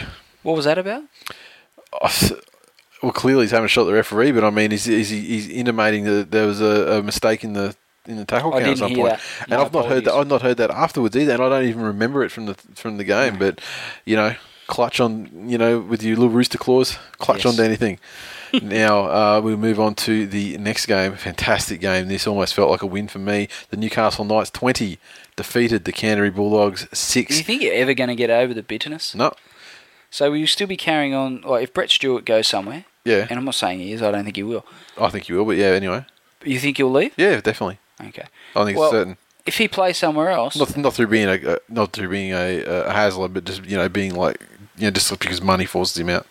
Right. So you're not going to have the same level of discontent, despite everything that the club's been through with him. Oh yeah, no, he'd be dead to me, but I'm not going to hate on him. He just won't exist anymore. You'd be like a ghost, invisible. Okay. Why do you ask? No, I know from personal experience how highly regarded he is amongst the Manly fan base, and I know how many times you went into bat during his court case and all the rest of it, and for a bloke that you obviously love as a player but didn't know from a bar of soap, and you got into some serious verbal stoushes with a bunch of people, off his back sort of thing. And the club supported him through that, and exactly, and some pretty serious injuries. Exactly. And so the fact that he can still command top dollar is a credit to him, and a credit to the fact that he's a great player. But you would think, there'd be some inclination to maybe cop a lesser deal in order to stay at Manly and repay the faith. But exactly, I agree 100%. And that's the angle which I figured you would take, and that would then lead to a similar sort of bitterness that you display towards Mr. D. Hasler. Well, no, because, I mean, if we can't afford the price, then that's the end of it. But, yeah, I mean, he'll be dead for me for exactly the reason you said. I mean, if you want... And the thing, I don't have a problem with people leaving. It happens to every club. People come, people go, that's fine. But when someone's like, insert club name, I love club, never want to leave club, I want to finish out my career at club... then do it. If you're going to stay, fucking stay. If you're not, don't say that shit then. Simple. Is that what Brett Stewart said? Well, I mean, he hasn't really come out and said anything like that, but I mean, there have been times through his career where he said stuff like that. So, if you're going to be a mercenary, that's fine. Be a mercenary. I mean, that's just the way footy is. But, yeah, don't fucking say, as like... Cherry the whole time, he was through his negotiations. I mean, he had tough negotiations, but he still, the whole time, he was saying, I want to stay at the club. So, and he did. Obviously worked through tough negotiations. His manager obviously threw some fucking curveballs as well to try and, make it even worse. But got through it, found a way, and he's there. So, can be done. Now, back to the actual game at hand, though. We had the Newcastle Knights got tries through Jared Mullen and Richie Fioso, Alex McKinnon, Gidley 1 of 1 on the conversions. Sorry, he was 1 of 2 on the conversions and 1 of 1 on the penalty goals. And we had a try, the Doggies, 1 try, a consolation try right at the death to the Ottoman, Joel Romolo, and Turner added the extras. Our hearts. It did warm our hearts. I mean, it's a consolation, and I think I said on Twitter at times, if there has to be a consolation try scored, then that's the only person that's allowed to score it. And the fact it was a consolation try, made it, it was fine. Go for your nuts, Ottoman. Dogs never in this game for a minute. No. Not 1 minute were they in this game. They looked at an absolute rabble, and it fucking warmed my heart no end. And basically, that's how I expected to see him. That's how I expected to see him play this year. Was why I tipped him with a spoon. So more of that, please, doggies. Make me right. I think it was the first time we've seen a real Bennett-like display from Newcastle. It's starting to take. And it was that in every sense of the word. Yeah. They controlled it. They answered what little their opposition threw at them, to be honest. And just slowly turned the screws, applied the pressure, took advantage of a couple of opportunities to put points on and ground out the win. And that was that. Took the penalty goal when it was on offer as well at a time when they probably could have gone the try. 8-0, yeah. And the Dogs could have been just as far out of the game as they were in this. So, yeah. I think the Knights have found their groove. And well, this is the first signs of them finding their groove. Let's see what happens next week. They've shown 80 minutes of finding their groove. Whether that continues, whether this Bennett-like display lasts a week, or whether it's the way they're going to play from here on out, or certainly more often than not, remains to be seen. The Dogs seemed that they were in their groove the first 3 weeks of the comp, and they lost their way. It didn't help that their halfback was hurt early on after 11 or so minutes. Yeah, but it was just Hodkinson anyway. I mean, he's hardly the halfback that has the influence on their club like a or a half or playmaker that has the influence on their club like a Gidley or a Mullen, a Marshall, someone like that. Cherry Evans. Fucking please. So they did obviously lose their way a little bit after he got hurt, but that was no excuse for the way that they were completely outplayed and outmuscled in this game. I was pretty impressed with them. Against a side that on paper they matched up very, very well. Very much so. Certainly through the forwards. Yeah, you would have thought that the Dogs definitely had the upper hand as far as momentum through the middle of the ruck by their forwards. It's got some really good, strong, big forwards with high work rates, and I would have picked that to be enough to be at least competitive with the Knights, if not beat them convincingly. So, I was disappointed in the Dogs, but, both of these teams are going through changes, different cultures that different coaches are starting to instill. The Dogs seem to have taken to theirs a little bit earlier, but this game was, vintage Bulldogs. Vintage Bulldogs. Well, vintage like, Kevin Moore Bulldogs. Yeah, well, there was certainly signs of it. Exactly. So, I think they're a good side, the Dogs. This could be just a one-off and they'll be back into the swing of things. But, yeah, bigger things to go from the Knights. I think they'll only improve from there. It was a convincing display, but no doubt Bennett, that's going to be the yardstick now, and he'll have them improving from there rather than having them trying to reach that level every week. He's going to make that their base level, and that's the minimum he's going to expect now. So they're only going to get better. Okay, Twitter, GT351_Johns. Not the Bulldogs' best. Ottoman scored to ease my pain. Knights deserved winners. Losing Trent early hurt us. Such a reasonable tweet, that. Yeah. Amazing. Most sensible thing he's ever said. Which is not something we normally expect from Johnny. Yep. Big Dan, 1985. Good defensive performance from the Knights. Tough game as expected. Desi should have stayed at Manly. # Dogs of Boar. He stayed up all night thinking of that. Love it. Cruzy 06. One thing for sure, every Bulldog lost, the door manufacturers will be given a much needed boost. I'm not sure there's been any signs of ANZ doors being destroyed though. And finally, will probably make him pay for it. Well, yeah. Okay. He's pretty fiscally sound. It's well, not Michael Searle. Well, it's amazing. I mean, he's certainly making the dollar stretch a long way over there. Long way. Stretching that cap out to something that would approximate perhaps a sombrero. Yes. I was just saying, what is that Mexican hat that they wear that that has lots of money and boats and Harvey Norman vouchers underneath it? JCar vouchers. Okay. Monday night foot bitch. Salary pinata, if you will. The Canberra Raiders, 30, defeated the West Tigers. We're on to this game, are we? 13 plus. 16. In front of a crowd of 14,388 at Campbelltown Sports Stadium. Raging Bogans.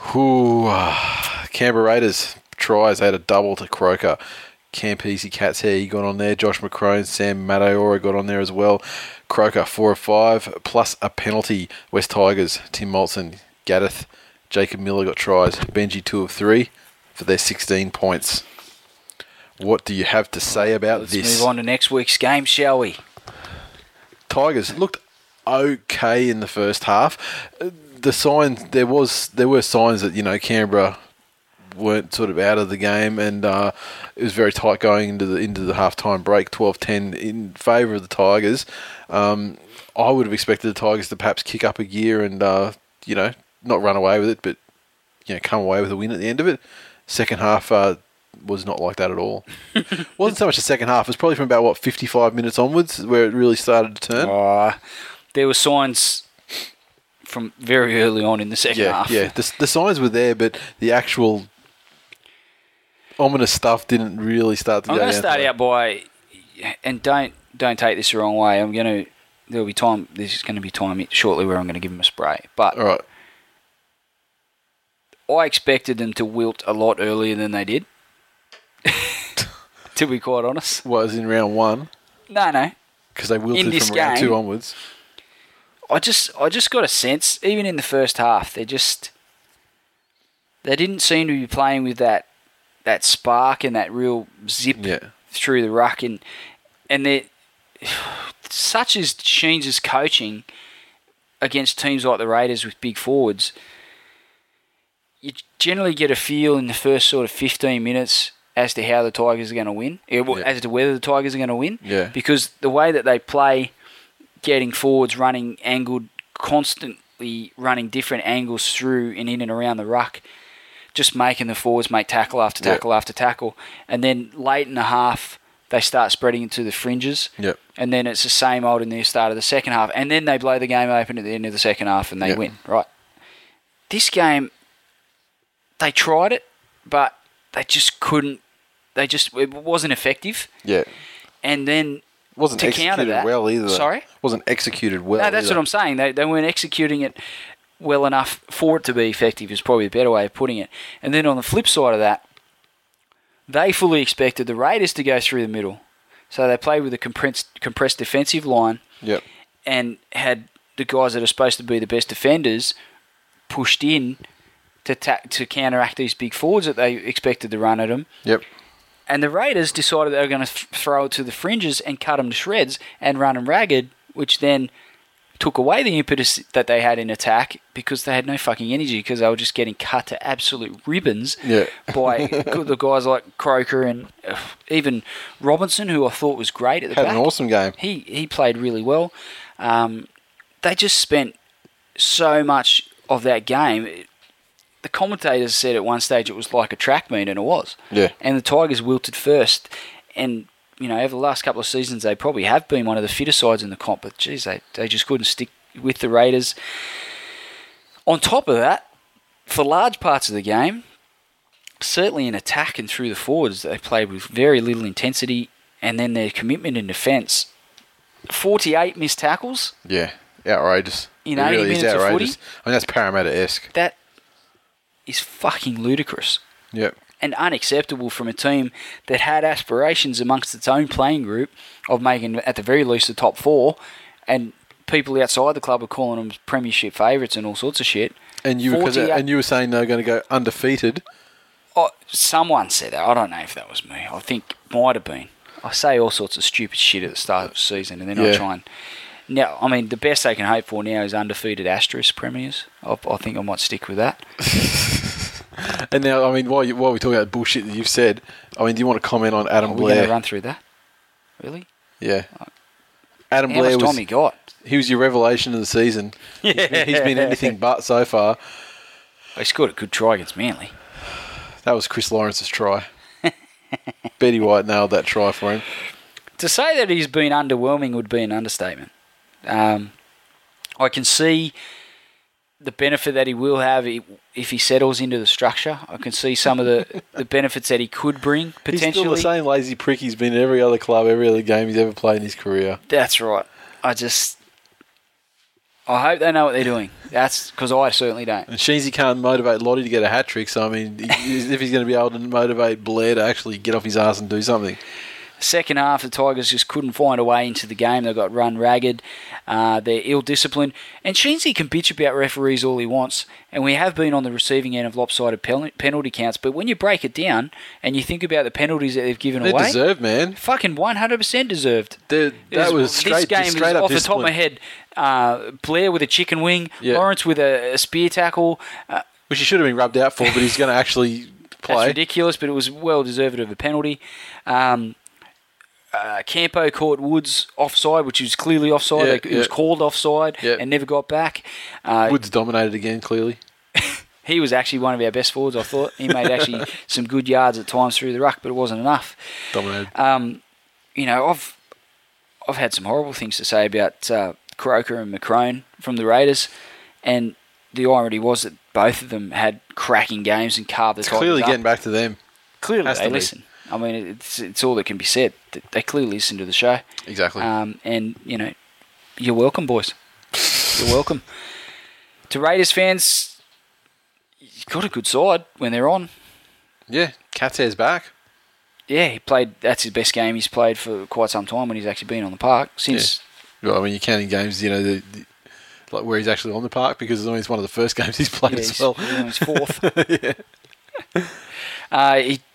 Look, no Dugan, the Raiders were probably better than they have been all season. So yeah, definitely. He's still to come back into the side, but they lost nothing with Robinson at the back. I thought they were going to play Ferguson there, and I was a bit worried about what he could bring to that position, but Robinson was every bit as good as Ferguson. I expected Ferguson might have been, and Ferguson had his good touches as well. Excuse me. Croker was great. Joel Thompson was good as well. Yep. Both their halves, they didn't really have a poor performer. No. Just had it all over the Tigers. The Tigers are nowhere near good enough, and really, I don't know what it's going to take for them to get their act together. They're way off the pace at the moment. They're not playing to their potential. They're not playing with anywhere near the intensity of a team, even like the Sharks. Yeah. And imagine saying that 6 months ago. Imagine saying that 4 weeks ago. Yeah. It's there's some things that you can accept in a loss. A team gets ground out of a game, but they still, they're still right in it and still giving their all to the final second. 48 missed tackles, no real commitment to defence. Yep. Their attack is out of sync. There's something up, and I'm really keen to find out what it is. And hopefully he's not Benji up Mrs. Fulton again. There's no way that that'll be the case. Benji's a true champion of the people and a gentleman of the game. So Adam Blair doesn't care about that situation. He's not going to go into bat and start bashing people. It's not all Adam Blair's fault, and he's an easy scapegoat given the money that he's been signed on and the players that were forced to leave that a lot of people say was to accommodate him. But it doesn't all fall on him, but it would look a lot better if he was making more than 35 metres in a game and a handful of tackles and a couple of runs. Yeah, if he was putting up, 20 and 20 in 100 or so metres, you'd probably give him a pass, pass mark for the money he's earning. Yeah. But he's far from that at the moment. He's got a long way to go to settle into the system, and I expect more of him, and I expect more of every player that was on the park. But a lot of it comes down to Sheens' selections. I expect more of him as well. Yeah, who would have thought? I mean, lucky that Parramatta are where they are, because otherwise, you'd be bottom of the table and Sheens would be getting his ass kicked out. We said it, a couple of weeks in a row now that we're not a million miles away from being 0-4. And if we keep playing like that, Parramatta might crack it for a win and we'll be in the same fucking boat as them. Yeah, and a couple more lopsided scorelines like that, we might be behind them. So yeah, exactly. We've had two. That's two fairly lopsided ones in a row now. Yeah, after the Dragons put it on you last week. So exactly. And the game we won was in Golden Point. We lost to Manly by 4 points, and that's as close as it got. So, super disappointed. Fairly depressing. When my sadness is fairly obvious to my 4-year-old. Yeah, that's how sad I am. But if that's not depressing enough, here comes Twitter. Mr. Bowles, actually with the positive one. When did Bo Ryan become a footballer? Which he would have sent through about the time when Bo Ryan actually made that tackle. Yeah, that was 3 minutes in. Yeah, because it's at 6:08 p.m. So it's like 8 minutes. I hope he turned the game off after that. He might have a fairly lopsided view of how that game panned out. Yeah. Now the rest of the tweets, I can see that they've been postmarked. They're probably closer to the end of the game. Troy _79. The refs did their best to win that for the Pussycats. Campo getting back to his best. Robertson epic at the back. He was. And he's gone #Tigers in decline. Sensational. At Devon Head. Trotters is in there again. Tigers and Adam Blair are a myth. True. Wow. And if that wasn't enough... Talk to me come September, champ. Devon Head fired in another one a minute later. He said, if conceding penalties and being a lazy is the name of the game, Adam Blair's the buy of the year. Revelation of the 2012 season. Yeah, based on that criteria. Yes. Freak09 says, well done Raiders. They played a great brand of footy tonight. Meanwhile, the Tigers were opening up quicker than a $2 hooker. Jason Gehan, PI. Oh, here we go. This genius. The Tigers really missed Adam Blair tonight. Aussie 111198 said, never have I seen so many overrated people in one team. Benji, Farah, Molson, Lawrence, the entire forward pack, and Tim Sheens. I mean, I'm not sure if he means this game because Farah was just on the sideline sitting in a plush seat. So he wasn't actually on the field. But yeah, I take your point about everyone else you mentioned. They need to turn it around and fast. Cambo 96. Again. To sink the knife in even further, he said, the one West Tigers player to poll Dally M points this year is Jared Maxwell. That could have come straight from your mouth.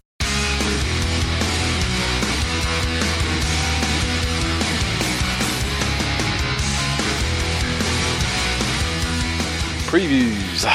Friday night football for round 5. We kick off with... Well, I guess it depends where you are. If you're in Sydney, though, well, actually, I wonder how they're going to play this. They probably will play this game first in Sydney. Melbourne Storm versus the Newcastle Knights from Amy Park in Melbourne. And it is live Channel 9 in New South Wales. Storm side fairly unchanged. The Knights, both sides coming off great wins. I mean, the Knights are obviously playing... If the Knights play like they did last week, this would be a cracker. It's a worthy Friday night football game, that's for sure. Definitely. But how do you see it? At this stage of the season, I'd have to go with Melbourne. They're more of a known quantity. Yeah. And Newcastle haven't shown really any consistency in that style of play. They've really only shown it last week.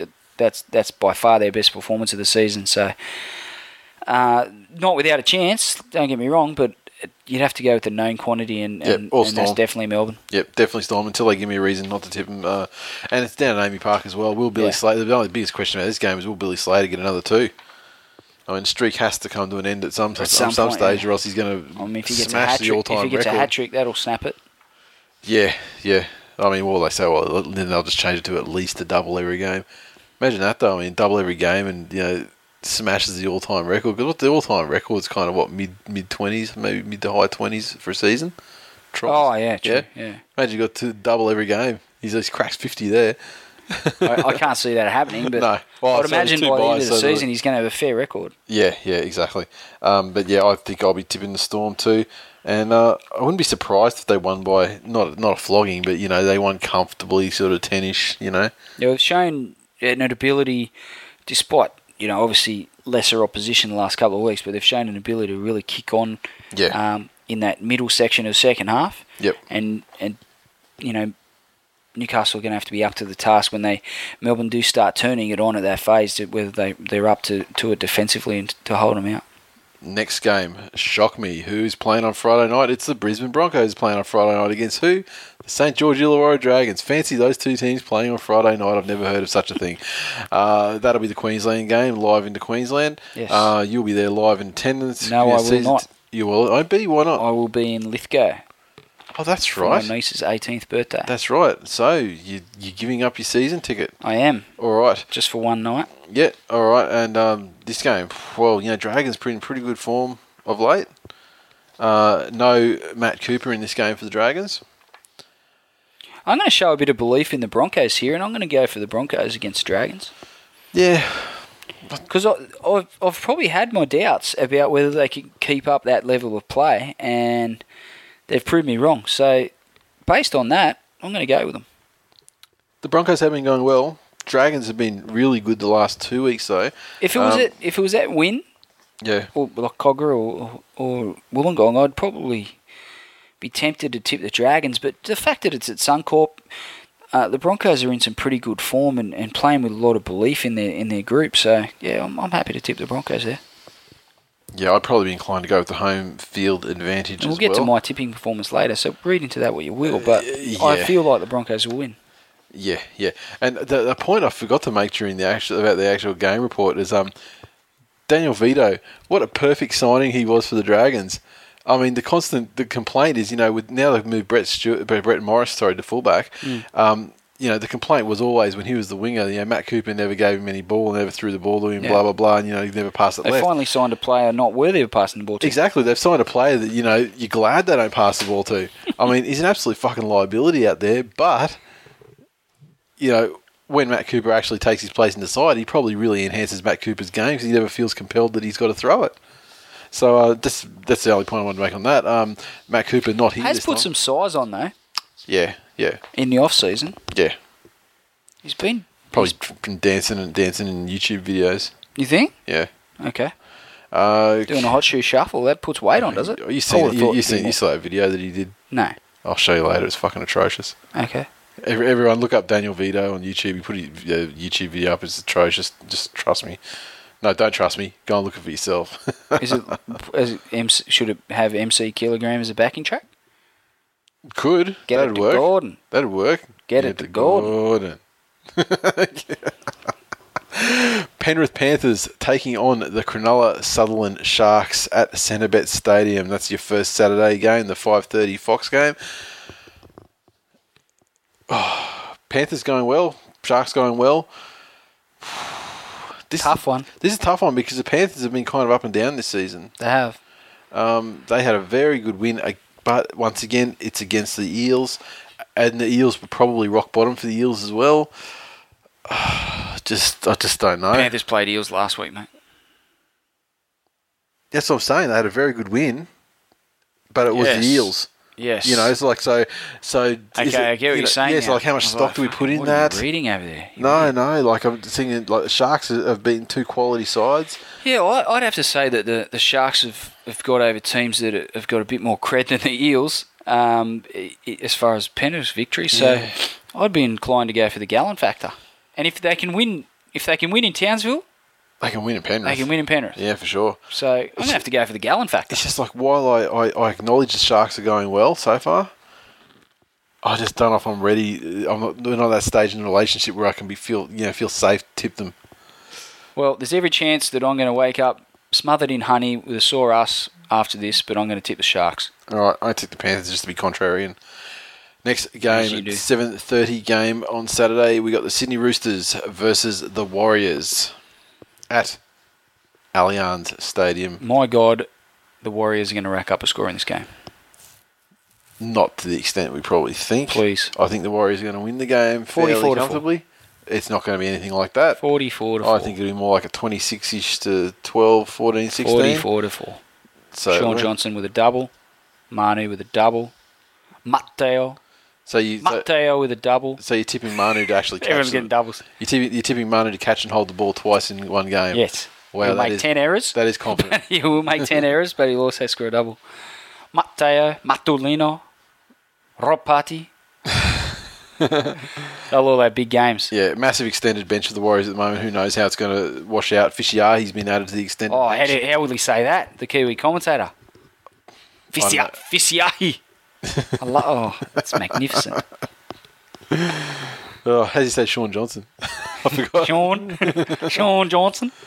All right, so I think we both agree the Warriors will win it comfortably. They will smash the Roosters off the park. Okay, final Saturday game. We have the mighty Manly Sea Eagles versus the Parramatta Eels at Parramatta Stadium. This time the doors have been placed and they're safe. Be fucking coins aplenty. It is going to be raining gold like you wouldn't believe. I mean, they're usually chucking coins at Jamie Lyon anyway, but now they're going to be throwing them at their own guys as well. So, I mean, it's no recession out of Parramatta. Gold coins? Oh, well, they only throw 5 cent pieces. I mean, I think the gold coins have got a bit of weight. Maybe they throw 50 cent. Yeah. 50 centers? Yeah, maybe. I mean, how Manly going to win by about 1,000?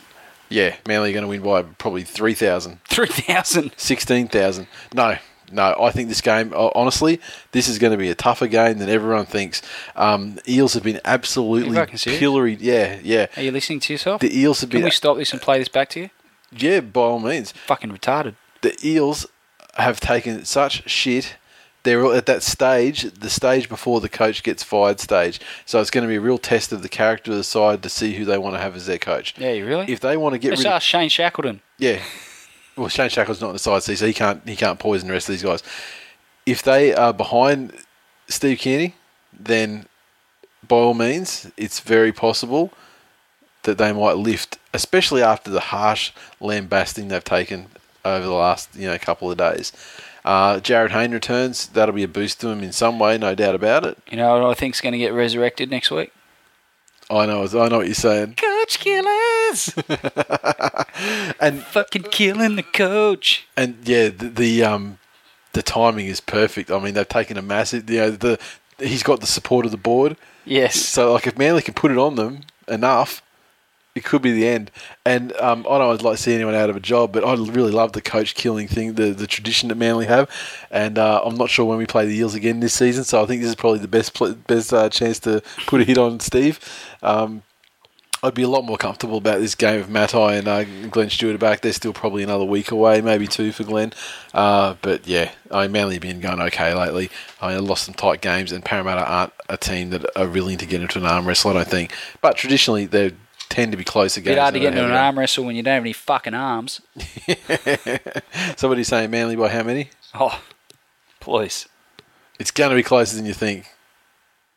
I'm sure of it. But we'll see. Is it got electronic scoreboard at Para Stadium? It's at Para, yeah. We don't get to play at home. Electronic scoreboard there? I can't remember. I can't remember either. Fuck. Surely they have smoking. That thing will be smoking. Be a fire hazard. The bulbs will be just broken on the Manly scoreboard, he's saying, because they just keep ticking over so much. All right. Well, I hope you're right. That's because I'd love to see it. Okay, moving along to Sunday. I just saw what the date was. Sunday, 1st of April. Gold Coast Titans versus Canterbury Bankstown Bulldogs, and what a on Des Hasler Day. on April Hasler days, and it's skilled. And the key things to come out of this are Jordan Rankin's playing halfback because Scott Prince is withdrawn with a bicep injury. Wow. And yeah, I mean the Dogs, if they want to bounce back after last week's performance, who better? Other than the Eels, I suppose. They've got a team. They're not getting into another massive struggle. They're not facing a top 4-ish side. So that's to their benefit, I think. I think they'll be hurting badly after that last week, and maybe they want to bounce back and show that they're more of a, Haslett side than a Moore side. Yeah, I think they'll get a good training run in this one, blow out some cobwebs, and they're going to put on a big unquestionably be going to win. They're unquestionably going to win by a large margin. I imagine the Ottoman will kill a couple of people. Yeah, I mean the Ottoman. Is it unreasonable to suspect that that he'd probably get 4 or 5 tries? Oh, conservatively, first half. Yep. After he comes on, in the 30th minute. I'll tell you, I mean, the day they get rid of this unknown Gronk, Mick Ennis, and give Romelu his worthy starting spot, Doggy's 200% better side. The fact that the Ottoman's getting a lot more playing time these days is credit to Des Hasler. And I mean, as you've said before, he's a true coaching genius and a man of the people. And it's evidence in the fact that I believe that was you that said that. No, you said that in the past, and I've played back to you. Never said it in my life. Yeah, I mean, he clearly is a lover of the Ottoman. He's clearly a listener of the show, and we welcome his input and his listenership. True coaching genius, as you've said in the past. Fucking how's that sound? Anyway, we thank you for his listenership up to this point, and I would imagine he's probably not going to be listening any longer. But keep playing the Ottoman. Give him a starting spot. I wish Des Hasler nothing but the best in losing every game up until round 8 when the coach killers get their chance to have a coach kill on him. Except this game, because they are going to absolutely pump the Titans by plenty. Yes. Okay, moving along, Sunday, the Channel 9 4pm game, the West Tigers versus the South Sydney Rabbitohs. Now, we were talking before we hit record. Yes, if you can remember back to the last couple of seasons when the Tigers have been through these mid-season, well, not even fucking mid-season, but at various points of the last couple of seasons where they've hit rock bottom, it's generally been at a rather humiliating loss, after a rather humiliating loss to the Bunnies. Yes. We all remember the 50-point game. 50-10, I believe it was. Put 50 on us at the SCG there in the Heritage game. This is also a Heritage game. We're trotting out the Magpie strip. Hamburglar? Sorry? Hamburglar? It's not quite the Hamburglar. It's a different one. Okay. Again. And then there was the other fucking Golden Point shambles where Dylan Farrell scored his hat-trick on the Saturday night game. Sensational. He scored his hat-trick in about 5 minutes. He did. Last couple of minutes of the game, and then first minute extra time. Yes, mate, he did. That was awesome. For some people might have thought it was awesome. Personally, I didn't. But Dylan Farrell's playing in this game, I'll just let you know that. There's every chance that we don't have a good record against South in recent years. They generally had the wood on us, regardless of how they've been travelling at the time. And if the Tigers play like they have the last couple of weeks, they'll get done. They'll get rolled, and Inglis will have a field day. Yep. Guys like Dave Taylor generally go okay against us. The way Ashford and Lawrence, more so Ashford, but both of them defended fairly poorly. The Raiders got us on the fringes. Yep. The Rabbitohs are quite good on the fringes. Pettybourne, Asatasi, Taylor, those sort of guys. Burgess. Sam Burgess. Jesus H. Christ. Slipping balls to Greg Inglis. Are you fucking kidding? Yeah. If we play anything like we have the last couple of weeks, this will be rock bottom. The only positive I can take from that is that in the irrepressible words of Tigger from Winnie the Pooh, Tiggers do like to bounce, and we need to hit rock bottom before we can bounce back to our rightful position of undefeated asterisk premiers. That undefeated asterisk thing's never going to take. So, We'll see. So Rabbitohs by 40, 50-10 again, are you saying? I have to tip the Tigers, but I'm far from convinced that that they're going to go anywhere near turning things around this week. All right. Given some of the selections, we've got Humble at halfback, Moulton back at fullback. Where hasn't he been a revelation? Yeah, as a West Tigers member, I'm disgusted to say I'm going to have to tip the Tigers because the Rabbitohs. At the end of the day, it's South. You can't beat South. You're fucking dreaming, man. Seriously. It's South, dude. Fuck. Monday night football. Monday night foot, bitch. What was I talking about? Fuck's sake. The Canberra Raiders versus the North Queensland Cowboys in Canberra. Tough road trip for the Cowboys. They don't really go that well down there in Canberra. No. We're not up to the coldest stage of the season yet, but it's obviously going to be less than Townsville. Raiders, they've got a side at the moment, and they are coming off Monday night football, but it's still a 7-day turnaround back to Monday night football. So that effect's going to be null and void. Cowboys got rolled last week. Yep. Couldn't get it done when it mattered, and were rolled by Paul Gallen. So I think the way the Raiders played against the Tigers, you'd have to tip them in by far the better form based on last week's. Yeah, I mean the Raiders. I mean, they weren't really playing a great team last week though, so it's hard to assess their form currently. But is that really necessary? It's tough. No, it wasn't. I apologise. I was having too much fun. I haven't really been hard enough on the Tigers. You had to lay the slippers in yourself. Yeah, no, I apologise. I was having too much fun. I'm sorry, Charlie Murphy. Darkness. I want to tip the Raiders, but I just think the Cowboys might bounce back. Remember, they had the horrible performance against the Eels, not the Eels, my mistake, the Titans in the first round. Came back the next round, and away game at Suncorp, the Broncos, and did really well. I think they can bounce back similarly. I'm not 100% convinced of the Raiders with their defence. I'm kind of leaning to the Raiders only because the home field advantage, like Canberra, is a great home advantage in this day and age still. So that's the only reason I'd kind of tend to them a little bit, but I'm really torn about this game here. Yeah, I'm going to tip the Raiders.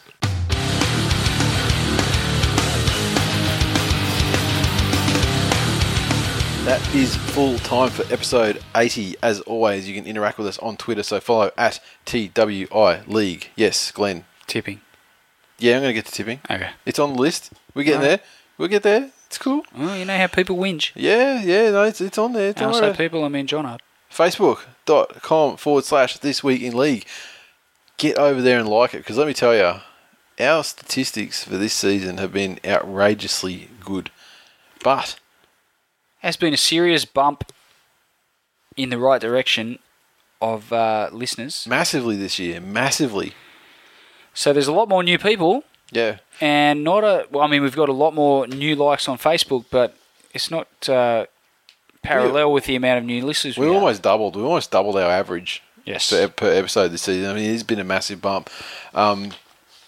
So, yeah, I mean, if you're listening to the show, you're on Facebook and you haven't hit the like, get over there, facebook.com/This Week in League. Hit that like button. Get on there.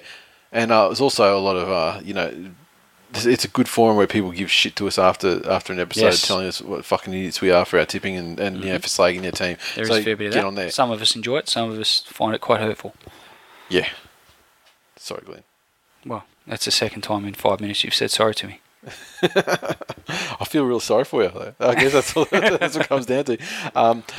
iTunes, we had 2 new reviews this week, which is fantastic. And they went a little something like this. We had Simply the Best, 5 stars from J-Rad. We all know who that is. Tina Turner had just got home and Ike took to her like Robert Louis on a Mad Monday. She was slapped so hard she actually got a glimpse of the future, and for a beautiful 27.6 seconds she experienced the dulcet tones of This Week in League. She was snapped back to her time but endured the rest of Ike's session, safe in the knowledge she was about to reach the pinnacle of her career. She approached the ARL and negotiated to pay them if she could pen a song with the wonders she had glimpsed of the future of her, as her muse. The Simply the Best campaign was born. The podcast is decent. Listen to it. Go the Penny Panthers. I don't know what to say to that. That's wrong on so many levels. Not the least of which, when that campaign came out, podcast didn't exist. No, well, maybe she got jacked way into the future to now. And you were but 32 years of age. When was that? What year was that campaign? Oh, early 90s. Early 90s, yes. I know. I was actually still at school then. So yeah, no, I wasn't 32 years of age. Next one. You would have looked at hilarious and uncensored 5 stars by DJ X-Plane, who we had some tweets from this week. He's a new Twitter follower as well. Yeah, he's jumped straight into it. Giving us a review, jumped on Twitter. He's into us. He's the perfect listener, and I think some of these other motherfuckers could take a good look at what he's done. DJ Explain is insane in the membrane. And then we lost him. Fuck. All right, his review. Loving it. Wish I knew about it sooner. The perfect uncensored rugby league podcast. Make sure you follow their Twitter updates too. They are hilarious. Maybe DJ Explain could put a remix together and get a bit of a wicka This Week in League action. If he is in fact a real DJ. What would you call yourself, DJ Explain? Well, Maybe his name's David Jones. I'm not going to name any names here, but there are people out there in the world that can't fucking rap that call themselves an MC. That's all I'm saying. All right? Get it to Gordon. Tipping, as you mentioned earlier and jumped the gun. Just briefly, I'm 40th out of about 100 contestants. You're 88th. But you're beating people like Paraman 1973. Yes. Which is quite funny. I don't know what he's doing. I mean, he's not tipping the eels. He's smarter than that. Figuratively beating him, not beating him in the way that I would like to be beating him, which would be a baseball bat across the skull. That's harsh. Well, but it'd be fucking effective though, wouldn't it? Yeah, but I mean, I don't even want to go, beating, listeners with baseball bats. All I'm saying. Not all of them, just him. Any of them? No, just fucking him. Stand down. None of them, just him. Stand down. Just beat him into tipping, which you're barely doing at the moment, I might add. Okay, we've had some more movement. I mean, in fact, a complete shuffle around the top 5. We got number 1, 3-card magic trick. Andrew, well done. Just behind him, we have Katrina Smith, who I have no idea who. Make yourself known. Make yourself known on Twitter. You sound or Facebook, like you know shit. Yeah. What the hell are you doing listening to us? First round. Was it the first round? Yeah, first round. She got 7. What? Probably the highest score. I mean, no one's had a perfect round, I'm pretty sure. I'd like to meet you. All right. You know stuff about rugby league. You belong more on this show than I do. Third, Annalise _08. Gronk, but she's been fairly consistent. Still a Gronk. Not less than 5 all season long. Number 4, we have It's Me, Cookie, brah. Seriously, it's me, Cookie. Can you also please make yourself known, just so I can slap you for whatever that is? That could be a cookie. The rooster supporter. I'd say that's what it's going to be. I'd say. We'll find out though. And 5th, we have Andrew Smyrniotis, who's done very well as well. Manly fan, that guy, isn't he? Yeah, Jackass. Manly fans. They're all through the top 5 there, as you know. Okay, fantasy. I finished on 1,118 points. That's excellent, mate. Congratulations. Thanks, Let's mate. move on, shall we? I'm pretty happy with that. You got 898. Funnily enough, your team name is Undefeated. Just like the Tigers. I really started out this season with a real theme, and at this stage of the season it's backfired on me, but I'm confident I can turn it around and live up to my name. Of Undefeated, despite these defeats. You realise there's defeat and undefeated, and there's there are no shades of grey in between. You've blown it, just like the Tigers. Straight away, the undefeated thing's gone, ski. Asterisk. So yeah, well done in the fantasy, everyone. Everyone who beat me, congratulations. Yeah, everyone who beat Glenn. All 5 of you. I mean, I had a thought today. I mean, of making a sticker up that was that if anyone in the in head-to-heads, yeah, if someone beats one of us, they can get a sticker that says something to that effect. Okay, I like it. You know what we should also get done? What's that? This Week in League T-shirts. One that says "Who is the Ottoman?" ? Yeah. And another one says "Undefeated." Asterisk. That undefeated thing's going to go. You're going to stop talking about that in another 3 weeks. It's just going to sound miserable. But if you like the idea of those shirts, hit us up because we're always looking for popular designs that people actually want. Yes, exactly right. Give you the shirts you want. And speaking of that, I mean, we still have stock of the Revelation shirt, hats, stubby coolers. Hit thisweekinleague.com/shop. Get your merch. Show your support. Make us famous. Be sexy. Just be better at life. I'm wearing my hat and my shirt right now. You are. And no pants. Tackle out. No, you're wearing pants. Don't lie. You're wearing pants. You like it. Just embrace it. You're wearing pants. Literally embrace it. Go on. Give it a hug. Give it a cuddle. Or not. Whatever. I'm wearing my shirt is my point. My hat. You are wearing a shirt and you are wearing the hat. Yes. You are drinking your shandy out of a stubby cooler. No glass in it, just straight out of the foam. Straight out of it. Out of the wetsuit. That's how good it is. Exactly. It's waterproof. Asterisk. That is all I've got time for, hey? Yes, it is. Shall we string it out for another 10 seconds or are we going to cut it short there? No, we'll cut it short there because at the end of the day, once I edit it and everything, there'll be it won't be exactly 2 hours anyway. So that's all we've got time for tonight. See you next week. So Go the Tigers, asterisk. Come kill us, kill the commit. Come kill us, kill the commit. Come kill us, kill the commit. Fucking kill the cunts. Come kill us, kill the commit.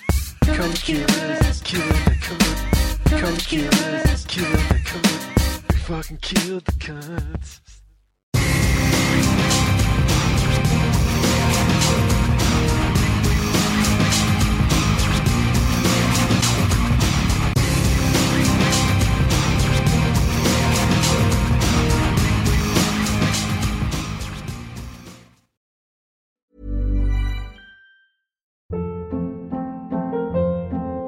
Hold up. What was that? Boring. No flavor. That was as bad as those leftovers you ate all week. Keke Palmer here. And it's time to say hello to something fresh and guilt-free. Hello Fresh. Jazz up dinner with pecan-crusted chicken or garlic butter shrimp scampi. Now that's music to my mouth. Hello Fresh. Let's get this dinner party started. Discover all the delicious possibilities at HelloFresh.com.